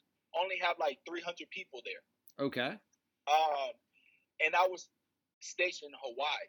Shut the fuck up. Yeah, I did 2 deployments out there, and a bunch of underways, of course. I was probably on land for like a year out of those 3.5 years I was there. The rest was basically at sea. Yeah. I did two deployments. And then I was always out every time. Because our ship was one of the best ships in the waterfront, so we'll always get chosen to go out. But you know what? The military isn't bad. No, you know what I'm saying? Not at all, dude. I actually was able to travel throughout my career. I traveled all throughout the world. I've been able to go to Thailand, Singapore, all throughout South America. I got to go to Brazil. I got to go to Guam, Diego Garcia. I got to go to a lot of places in the world that I never thought in a million years I would be there. South Korea. You know what I'm saying? It's different. It's different. And are they giving you time to go explore these places, or you just docking and you're staying? So when you pull in to the port, there's a schedule, right? The ship got a schedule, and you have etc. days there. So depending on your department or your division, right? You'll be like, okay, you'll have the next 3 days off. Wow. So some people can actually do like overnight shits and stay at a hotel. Right. You can stay there for 2 days. If you have duty on the 3rd day, you have to come back on the 3rd day. But right. You can be out there. Yeah, we have time. We have time to go out there and explore. That makes sense. Because I guess the majority of the work, as far as hours working, really happens when you're on the water. Right. Yeah. Man. And, at the end of the day, there's some ports that you're not even able to go nowhere. You have to stay on the ship because, mission essential. You have to stay in. just can't go out, security purposes and etc. But yeah, man, I've been able to. I was fortunate enough to travel a lot. So what was your job? What'd you do for them? So I came in as a PR, which is Air Crew Survival Equipment Man. So what they do is do a lot of the parachutes for, it can be like for the Navy SEALs, it can be for captains, it can be for anything, right? What do you mean parachutes, man? Like when they splash in the ocean, you're like repacking them? You can do all types of parachutes, right? You know how the SEALs sometimes they come down from they do like jumping from the airplanes. Yeah. Those parachutes, we could be the ones doing it. But from there, I actually ended up going cook route. So I was a CS. I was doing cook. But being a cook, I actually got to do engineering. I got to do logistics. So I wasn't just a cook. You know what I mean? I did all types of jobs in the Navy. So I know I'm like very versatile in different areas. You know what I mean? Because I got to do everything, which I'm happy for, because it gave me different skills, different, I was an asset for the Navy, Yeah. Well, I mean, cooking had to be the best, right? Like cooking's the best fucking job. Yeah. I mean, no, it's okay if you say no. I mean, no, not really. The hours are shitty as hell. But the experience and the people you meet throughout your military career is one of a kind, man. You meet people that you truly care about. Right. There's people that you're gonna meet and they're gonna go is life. But I met some of my best friends, family in the military. Yeah. So, did you say that you met your wife and you got married with the military? Yeah, is that why you didn't enlist or re-enlist? I actually met my wife in school. Oh, like high school? High school, yeah. Oh, no way. Yeah. Well, so then before we get into that, just so I can understand a little more about the military, why didn't you re-enlist? What led to you? I did. I'm still currently in. Oh, no way. Yeah, I'm still currently in. I re-enlisted for one last tour. No shit. I'm doing one last tour, and I'm done. I'm going back to Hawaii to do my last tour. Yeah. When are you going there? It should be sometime next year. Holy shit, man. So you're still in, like you still get on boats and fucking float around. Yeah. Well, no, I don't cook anymore in the military per se. That's still my primary, quote unquote, but I don't cook. I'm actually in the logistic world right now. Gotcha. And then when I go back to Hawaii, I won't be cooking either. I'm doing security out there. So, yeah, I'm very, like I said, I've been very versatile in my career. Like, I don't, there's people that just are cooks and that's it. Yeah. You know what I'm saying? I'm not me. Because I'm a person that I hate doing the same thing over and over again. Right. Yeah, the monotony. I like to learn. I like to know different things. I need to know what I'm getting myself into. You know what I'm saying? Yeah. Because at the end of the day, what about if shit hits the fan? Am I just a cook? Or am I going to be able to shoot the gun? Am I going to be able to do this?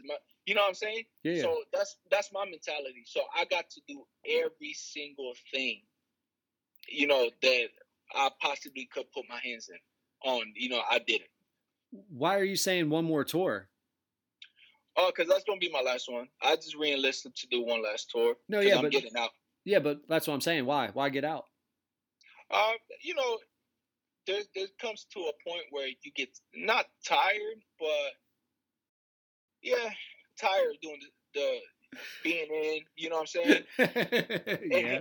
And then it just gets to a point where at the end of the day, you start realizing it just ain't for you. You know what I'm saying? Like, it ain't for me. I had great experiences. I'm not gonna lie. I have had some great experiences. I've been to a bunch of places, but that it ain't fulfilling anymore. Oh. I want to be able to expand my horizon and do other things outside. I got, goals in mind that being in the military, I'm not going to be able to achieve. You know what I'm saying?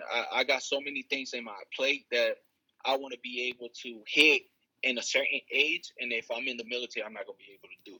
So because your freedoms are kind of limited with as far as your time. Correct. Got you. Yeah. Man, so you're not I'm assuming you're not like are you anywhere near like the 20 years for the pension and all that? No. Hell no. Yeah, right?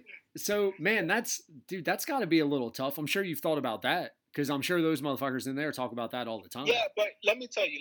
So when I was because I was going to get out, right? I was going to get out. And then after my first contract, I was going to get out. And I was actually in a road to interview with the Secret Service. What? And then yeah. They saw the tattoos and you were fucked. No. So it was either Secret Service or law enforcement or do some different in the meantime, right? But the corona hit, and then they paused the interview. They paused a lot of they kind of be basically paused. Yeah. So I went ahead and re-enlisted. Oh man, so that's like wickedly recent that you just re-enlisted. Definitely. Yeah. God. And how's your family like moving around and stuff like that? Well, we bought a house here where we at right now, and but my wife, she knew what she was getting into when she got married with me, man, and she knew I was gonna join anyway. So we've been together for 6 years, married for 3. 4 years, my bad. Married for 4. Too late now, man. She already mad. Yeah, she knows. She knows that the military you move a lot and stuff. But like I said, not just me, but her herself. She has goals and she has her own thing she wants to do. So at the end of the day, I have to choose what's right for my family. And me getting out after this last tour is the right thing, at the moment. So, yeah. Man, that's damn. But at the same time, if you're moving from Virginia to Hawaii for like a year, it's kind of hard to be salty about that, I would imagine. Oh, not really. She is a little upset about that? No, she's not upset. Yeah, that's what I was saying, man. Like it's kind of hard to be kind of hard to be salty about that. I took that question differently. Yeah, but, no, she's not upset. She, like I said, she knew what was gonna happen, and that's the consequences to me re-enlisting. I had to go somewhere. Gotcha. Do you have anything that is whatever, like you're pulling into port or some sort of weird like cultural thing you experienced that just blew your mind traveling to all these parts that still to this day kind of sticks with you? Thailand, man. Really? Yeah, Thailand. Because? I can't get too deep into it. But stop, man. No, don't be that guy. You can't say Thailand and then not get too deep into it. That's more of an offline conversation. Got you. Because the Bangkok is real? It's crazy out there. It's crazy. The culture out there is one of a kind, man. All right. It's one of a kind. So then tell me about the things you saw other individuals, not yourself, do and partake in that blew your mind. Because culturally, I have no idea. I know what I've seen in movies, but I think they're primarily Jean-Claude Van Damme movies. I don't even know if I got current like Thailand movies in my head. No, like for example, Hangover. I know you watch Hangover. Yeah. That when they're in Bangkok, etc., and like it's crazy out there. Okay. No, so that one actually. Just imagine that. Oh come on, I'm a little disappointed in you, man. I gotta be honest with you. I was looking for some insider information of when these boys get off. I got the actual story. I got a lot. You know what I mean? But I don't want to. Yeah, I just don't want to talk about that one. Oh, that's all right. There's a lot. To be honest, though, Thailand is a place where anybody who's able to go should go. Really? Yeah. Because it's that fucking different from America? It is so different. And not just Thailand, but just overseas, like Singapore, South Korea, those places. It's a whole different ballgame. Like it's so different. South Korea is so clean. It's very clean. Singapore, you can't spit out there. Really? Yeah, their laws is different than what United States is. So it's like that's what I'm saying. Like the experience out there is so much. No matter where you go, if you go to Singapore, you go to South Korea, you go to Hong Kong, you go to Australia, everything's gonna stick with you no matter what, because every port, every place is a different experience, a different laws, the way the people carry themselves. Gotcha. South Korea, for example, right? South Korea, when we went, they hate us. So they start, man, I never seen that in my whole entire life. I've seen a bunch of people outside with signs saying go back to America and throwing stuff to the bus. No shit. Yeah. That's something that I never experienced in my life. And it was as bad as it's gonna sound, it was kind of cool to see it. Because I'm like, holy crap, like this is real, you know what I'm saying? Because you hear stories, right? You hear stories, you can watch movies all day. But experiencing the reality is something different. So y'all are on a bus. Why are you allowed out? Oh, because it's still a port. It's not like United States and South Korea is going at it. Right. You know what I'm saying? Like, it's like anywhere in life. America, let's be real. In America, we have our own flaws that out here. You know what I'm saying? You got people that hate other cultures. It's the same thing. You know, over there, some people don't like us, some people do. It is what it is. It's life. You're going to like somebody, you're going to hate somebody. Yeah.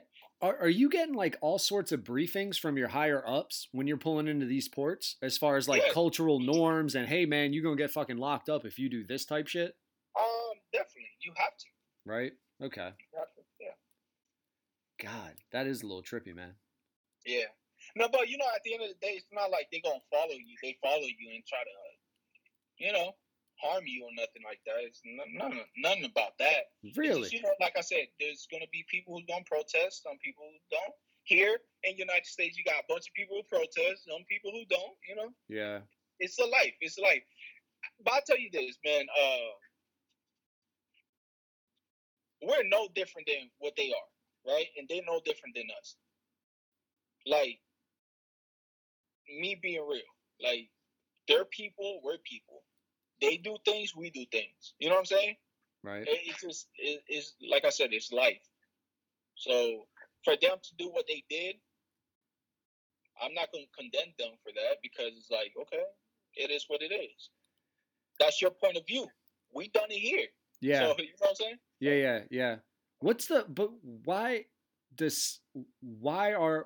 are the South Korean people, if you know, protesting about the United States going over there? I don't know. Man, I just wonder about that. Like, yeah. What's the issue? Do they feel like they're self-sustaining? They don't need, like, do they feel like we're some big brother kind of protecting them? They don't need it. Do they feel we're somehow taking away from their resources? Right. I mean, with that question, I can't really answer. Right. You know what I'm saying? I can't go too much in detail. But like I said, everybody got their own point of views. Right. No, that's a good way to put it. Yeah. Tell me about these life goals that want you to is it de-enlist, unenlist, not re-uplist? I don't even remember what it's called when you don't like re-sign. Well, why I don't want to re-enlist, or yeah, I guess it would be why you don't want to re-enlist. You had said you got some life goals. I'm assuming it's right. About like your podcast stuff, maybe your book, or other stuff like that. A lot goes with podcasts. My podcast, you know, with being in the military, you know, you're constantly in and out. That it's kind of hard to be consistent. Right. So we have a good following. We got a good audience. And my the stats, making sure that I'm engaging with my audience and stuff. And I mean, we've grown to having listeners in South Africa, Germany, Italy, France, Canada, just all over the world. Right. You know, which I never thought in a million years that was ever going to happen. Well, let me back you up a little bit, man. What's the podcast name? the independent hustle. Okay. And what's the premise, or do you have a target audience kind of thing? So my topics are more into like politics, entrepreneurships, social issues, life experiences, stuff that really impacts or that the audience can relate to. You know what I'm saying? Yeah. I'm not the type of guy who likes to go on the podcast and just talk about trees. What do trees got to do with anything? You get what I'm saying?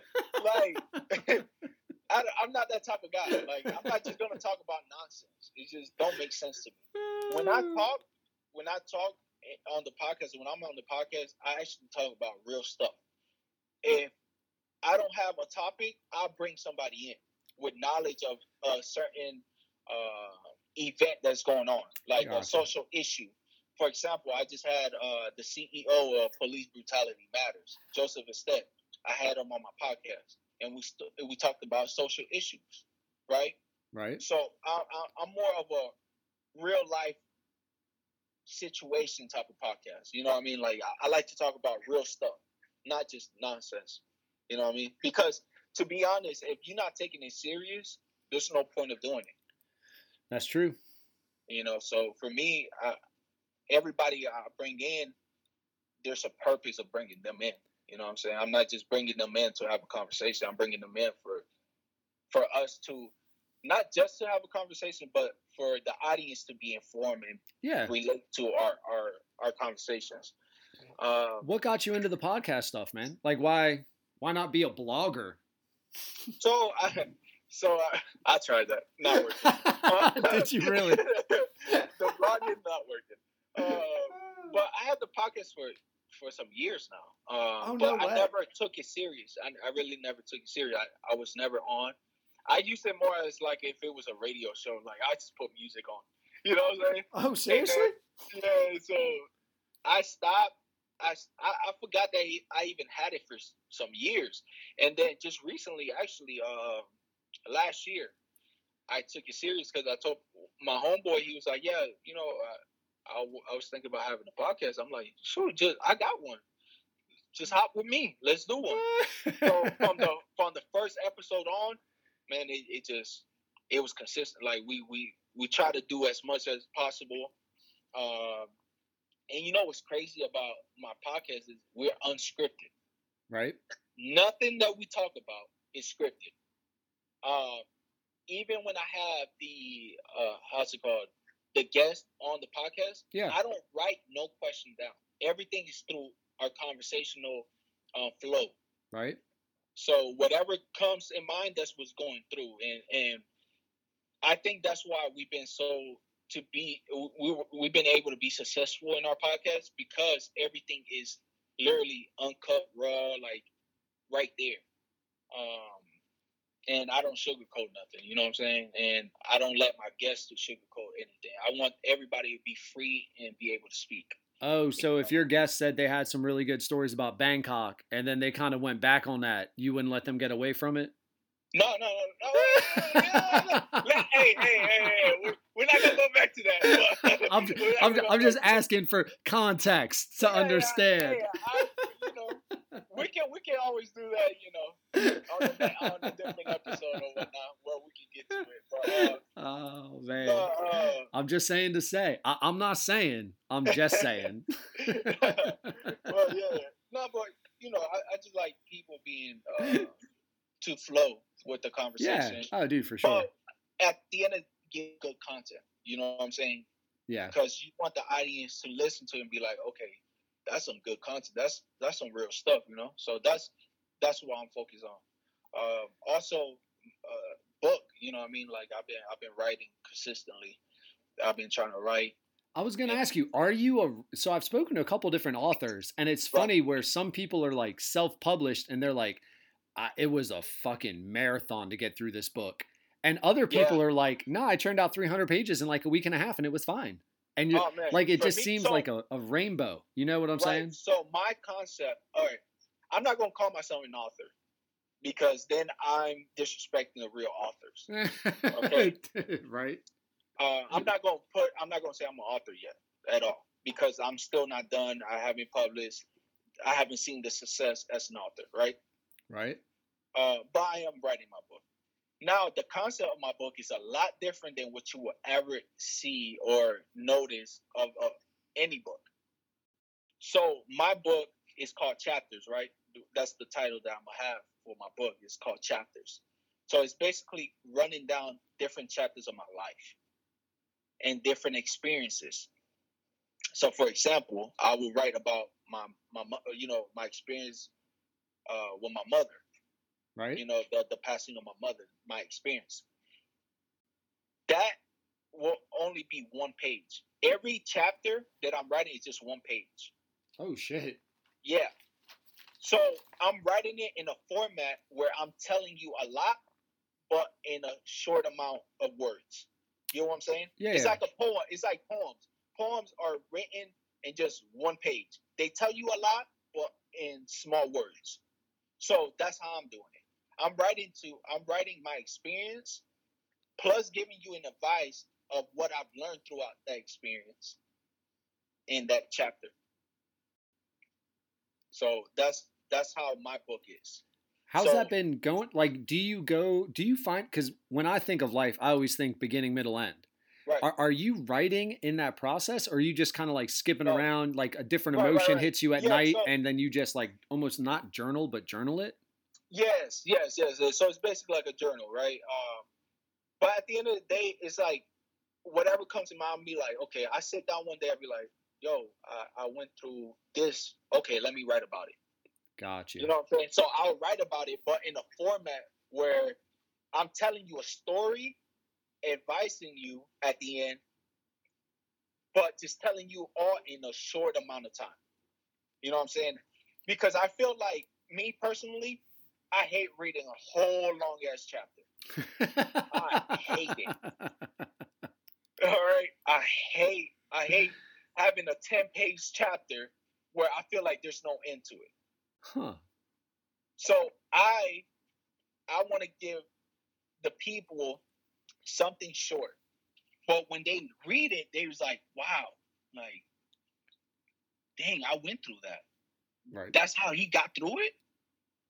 Oh, man, that's awesome. You know what I'm saying? Yeah, like a little inspirational. It's almost like a toilet seat inspirational, right? Like you drop in a deuce and you're like, you know what, man, let me read a little bit and feel better about myself. Yeah, so mine is going to have 30. So my plan is having 30 chapters. So it's 30 pages only. Oh, man, yeah.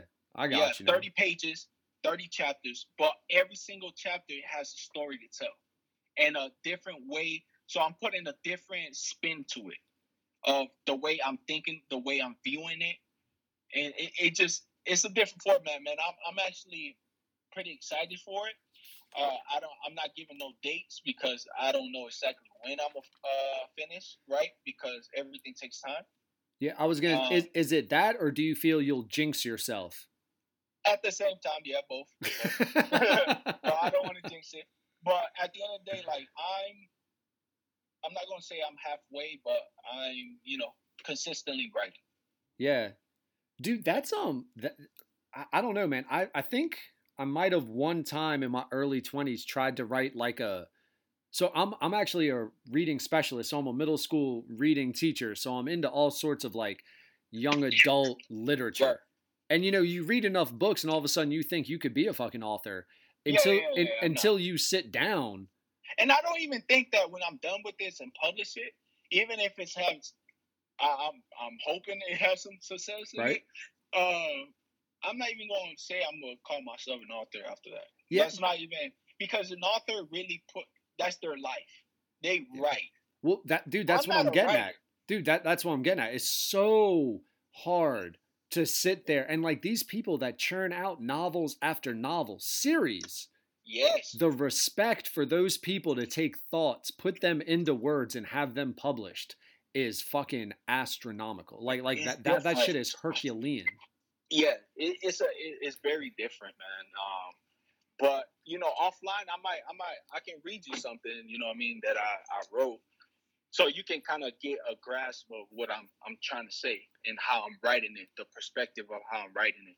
Yeah, that'd be interesting because the concept is kind of cool. If you look at like a one pager abstract where it's specific to my story, but at the same time general enough for people to understand the theme and take away and feel empowered as they finish. Yeah, and they and the vibe that they get reading is like, damn, it's like I'm vividly showing you what I went through, right? But without saying too much. You know what I'm saying? That's my way of doing it, and I think that's it's a different concept. You know what I'm saying? I don't know. To be honest, the idea came from nowhere. Well, yeah, I was about to ask, like, why are you writing it? So I'll tell you this. One day I started writing, right? And I wrote about my first writing was my mom's, right? So I wanted just to write like a journal type of thing, right? You know how people write for their kids? They write a journal for their kids and telling them, you know, me, I would just write. And when I wrote it and I read it afterwards, I'm like, holy shit. Like, that's good. Like, I'm not a writer, but that came out good. So I sent it to my brothers and stuff. And my sisters, they wrote me back and they was like, man, I'm crying. I cannot stop crying. Right. I bet. And from there, I was like, holy crap, wait. Okay, let me write something else. So I started writing different things because every day I'm having some type of like an idea of like, oh, you know, I went through this. I can write it like this because this is how I went through it. And at the end, I'm gonna advise you of how to overcome it. You get what I'm saying? Yeah, no, dude, I'm with you on the concept. So I started doing that, and so now, you know, I mean, my computer, I'm constantly there. You know, I just built my little office in my room. So I feel like I'm doing something in my life. You know what I'm saying? It's amazing the feeling like a legit business setup can give you. Right. Where you feel like I sit down, I write quotes every day on my notepad. I'm constantly writing my own quotes in my head. Like I don't get where I get these words. Like the quote that I come up with, I don't even understand. I just write it down. And then I'm constantly writing, you know, and I'm doing my podcast, you know what I'm saying? And at the end of the day, man, I want to leave a legacy to my kids for them to follow and for them to make it bigger. I want to have a business where they can run it afterwards. You know what I'm saying? Right. And that's the thing. Everything I do is going back to what we started talking to at the beginning. Since I went through what I went through, I don't want them to go through it. So I want them to have a better life than what I had. Yeah, well, you want to use it. You want to have it be something. You want to have being gone through that made worthwhile for someone else. Right. So at this point, I'm just working towards that goal. And me being in the military opened a lot of doors for me. You know what I'm saying? Yeah, a lot the of fucking life experiences for sure. Yeah, and a lot of opportunities that I don't want to continue to go about my years without taking an opportunity. And I've told myself, you know, I'm no longer going to say, I wish. Now, what comes out my mouth is, I'm doing it. You know what I mean? Because for too long, we always telling ourselves, oh, I wish I could do this. I'm dreaming about doing this. No. It's not the way life is at now, the way the economy is at now.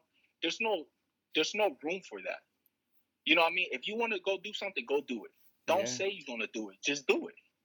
You remember back in the day, you get in a fight with your boys and you'd be like, yo, ain't nothing but air and opportunity. Yeah, that's it. But dude, like that it's funny because you say that shit trying to like throw blows with someone, but at the same time, that's a great business mentality of ain't nothing but air and opportunity out there, man. That's it. Go get it. You know how Jeff Bezos got rich or how he got successful? Not by just thinking about it. He did it. Yeah.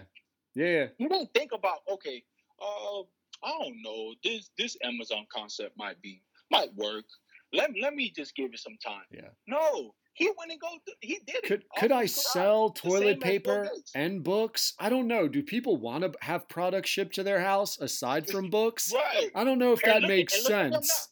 Look at Amazon. They're basically taking UPS out of business. They're taking FedEx out of business. Dude. It's like, let's be real. You know what? It ain't about it ain't about saying it. It's about doing it. And I might be late to the party on Amazon. But Right. you know what fucked me up? I got a, what is it, Amazon Fire Stick or whatever for the TV. It's Yeah. like Chromecast. When fucking Amazon got their own batteries for their own remotes, think about that, dude. You're not fucking buying Duracell, you right? And like putting them in your packages. You're not buying. They're killing the game. Dude, they are like every single thing you consume. Not only will we bring it to you, but we are also going to actually produce.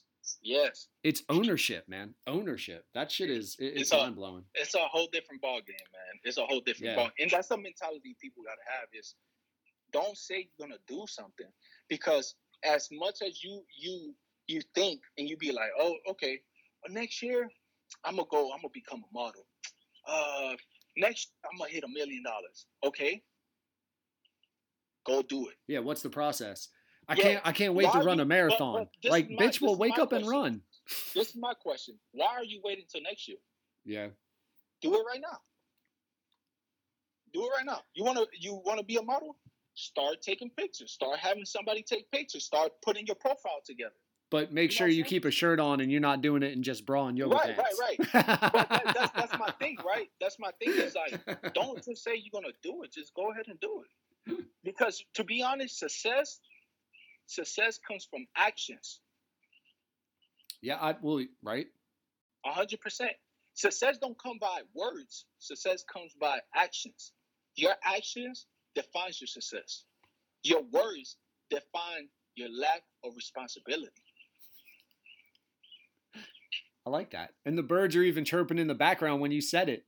Yeah. Your words define your lack of responsibility. Yeah, because dude, how many times you've been around dudes that just, whatever, they get them drinks in them, or even if they're just like sitting around politicking, bullshit and talking about what could have been, what they would have been, what they about to do. And you're like, man, you've been having these same fucking talks for days, weeks, months, years. Yeah, no, I mean, it's real. That's real, man. Yeah. And like I said, I'm very happy where I'm standing today, because I'm constantly telling myself, hey, I'm gonna do it. I'm gonna do it. I'm not just gonna say I'm gonna do it. I'm gonna go ahead and do it. So like this podcast, I didn't say I'm gonna do it. I just went ahead and did it. And I'm having some good success to it. You know what I'm saying? Right. The book, I didn't say I'm going to do it. I just, one day I started writing, and there you go. Now I'm writing a book. It is what it is. You know what I'm saying? Yeah. Remember, one thing I always tell my brothers, I tell my wife, I don't care about the rejection, right? I don't care about failing. I care about learning. So if I learn throughout my failures, that's going to make me even better down the road. Right. Because as I fail, I'm learning something. I'm learning what to not do and what to do to become successful. Yeah, well, because people would call that an investment or a reinvestment, right? Yes. So like the time 100%. And the money you've spent, you've been able to now, like, who's going to be able to take your experiences and your mind away from you, right? So 100%. That's where a lot of people who are about that talk instead of about that action, they fail because they let that fear of whatever, rejection, poor comments, failure, stop them when it's like, dude, just see what happens, man, and like get better. I'm wondering, do you watch The Office at all? No. I never got to. I don't know. There's something about it I can't even. You can't. Yeah. Really? What about The Office can you not mess with? I don't know. It just. Is it cultural? No, I just feel like the humor, it just don't humor me. You know what I'm saying? Got you. Well, so to put an emphasis, and the reason I brought it up is so the main character, Michael Scott, early on, is like a complete idiot, but he runs a paper company. And somehow, through his stupidity, he actually finds success. Well, he gets pissed at the company, he quits, then he realizes he quit, he doesn't have a job, and he's like, fuck, what am I going to do? So he opens up his own paper company. And there's this point where he opens up the Michael Scott Paper Company. And they're like, your company's failing. And he goes, I don't care. Then I'll open up the Michael Scott second paper company. And then the third. And then the fourth. Because that's the difference is I don't fear failure. And like, it was this pivotal moment where like he actually punks this larger business because they're so worried about failing. That's why they're messing with his little stupid new paper company. And he's like, what if I go out of business? Guess what I'll do? I'll just start another business. Yeah, and that's how people they need to look at it. Yeah. It's like no matter how much you fail, you have to continue to go, because some people take failure as an end. That's it. Yeah. I failed. I'm not good enough. No, it ain't about failing. It's about you learning from your failure. So that's how I look at everything, right? Yeah. If I fail, that's fine. I'm happy. But I'm not gonna take failure as the end of my story. Yeah. You can't. If you look at life like that, that's a prison, man. Dude, it's a prison. You're in a prison. You're paralyzed by this fear of failure. And it's a terrible place to be. It really is. Mentally, physically. Yeah. All right, Anthony, and you got to promise me I get a good story out of this. So thank you for your 2 hours. But thank you, man. I'm going to assume, wait, you're not done yet. I'm going to assume you have not made it through one entire, I don't even know if you've actually listened to any of my podcasts, but that you've ever made it to the end of a podcast of mine. No, I haven't. Yes. So you have no idea what's coming. No. Good. This is how I end my podcasts. Let me get your best first for last. We've saved the best first for last. Sponsored by Abstinence. Waiting makes it worthwhile. Wow. Man, you got me on the spotlight. Dude, and that's part of why I do it. I never thought of you coming. I wasn't even thinking about that. Yeah, for anybody who actually makes it to the end of and it's amazing because again, these things go like 2-3 hours and I'll post it all. Like, and maybe unless they got like parents or real loved ones, don't nobody make it through all these podcasts.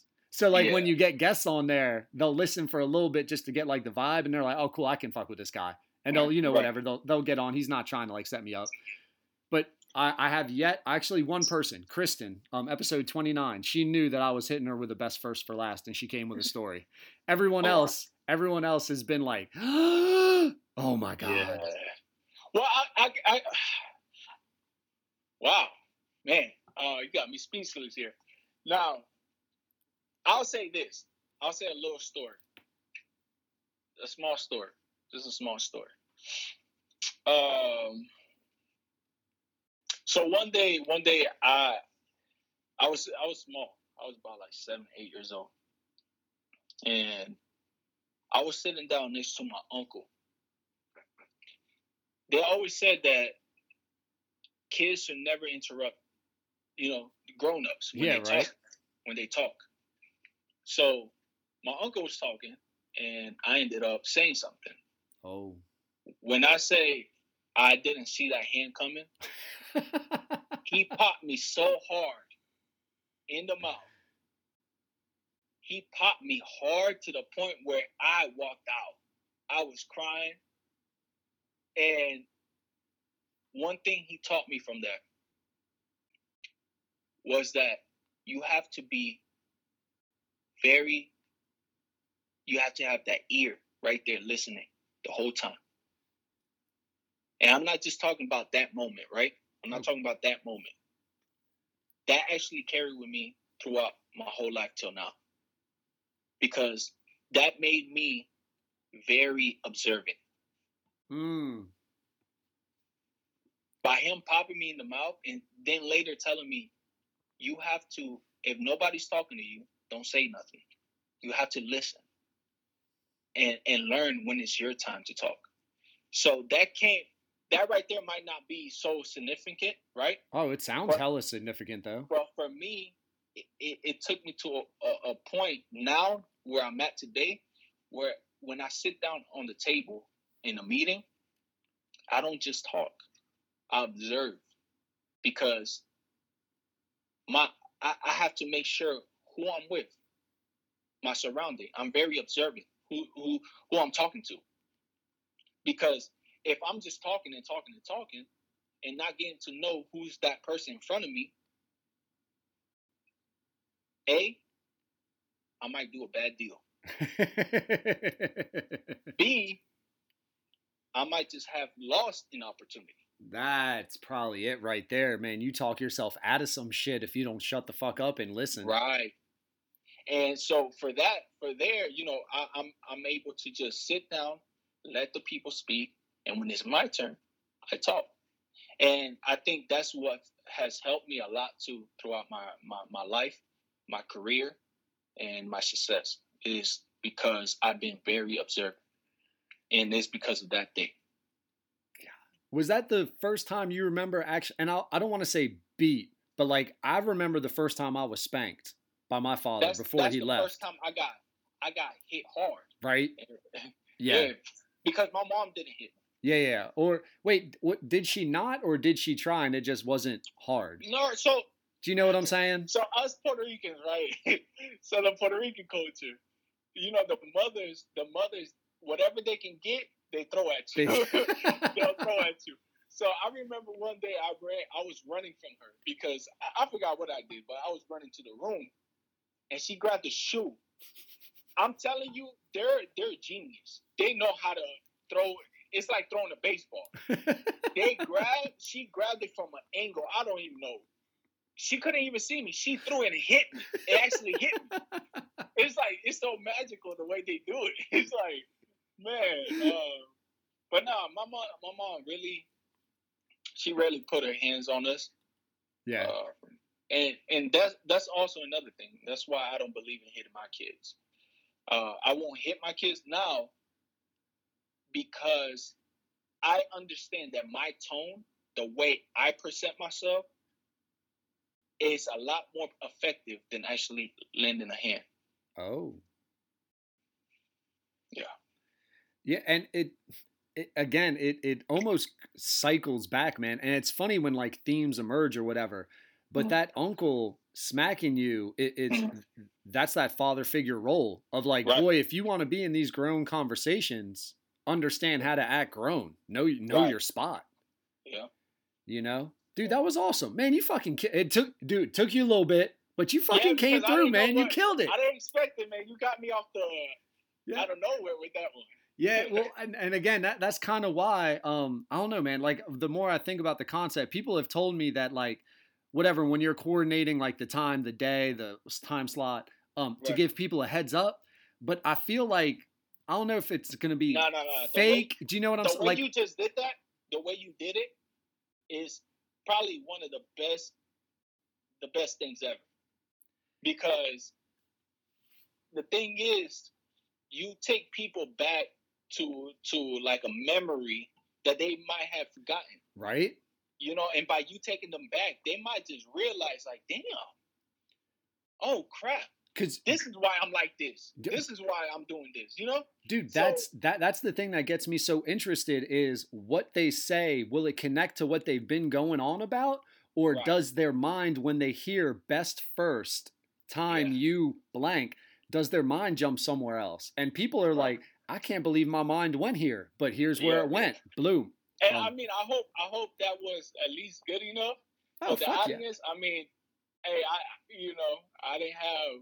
Dude, I love it. Like I said, you caught me off guard with that. Dude, so. No, dude, it's you. It's where your mind went, and there is no wrong answer. But I think that you come across with a lesson, and it's like, dude, that is it's a real life thing where a child can learn. If you want to be involved, man, it's more important to listen than to speak a lot of times because it gives you time to think. It gives you time to plot, plan, and strategize. And if you're about that hustle, then you need to listen more than you need to speak, at least initially, you know? Yeah.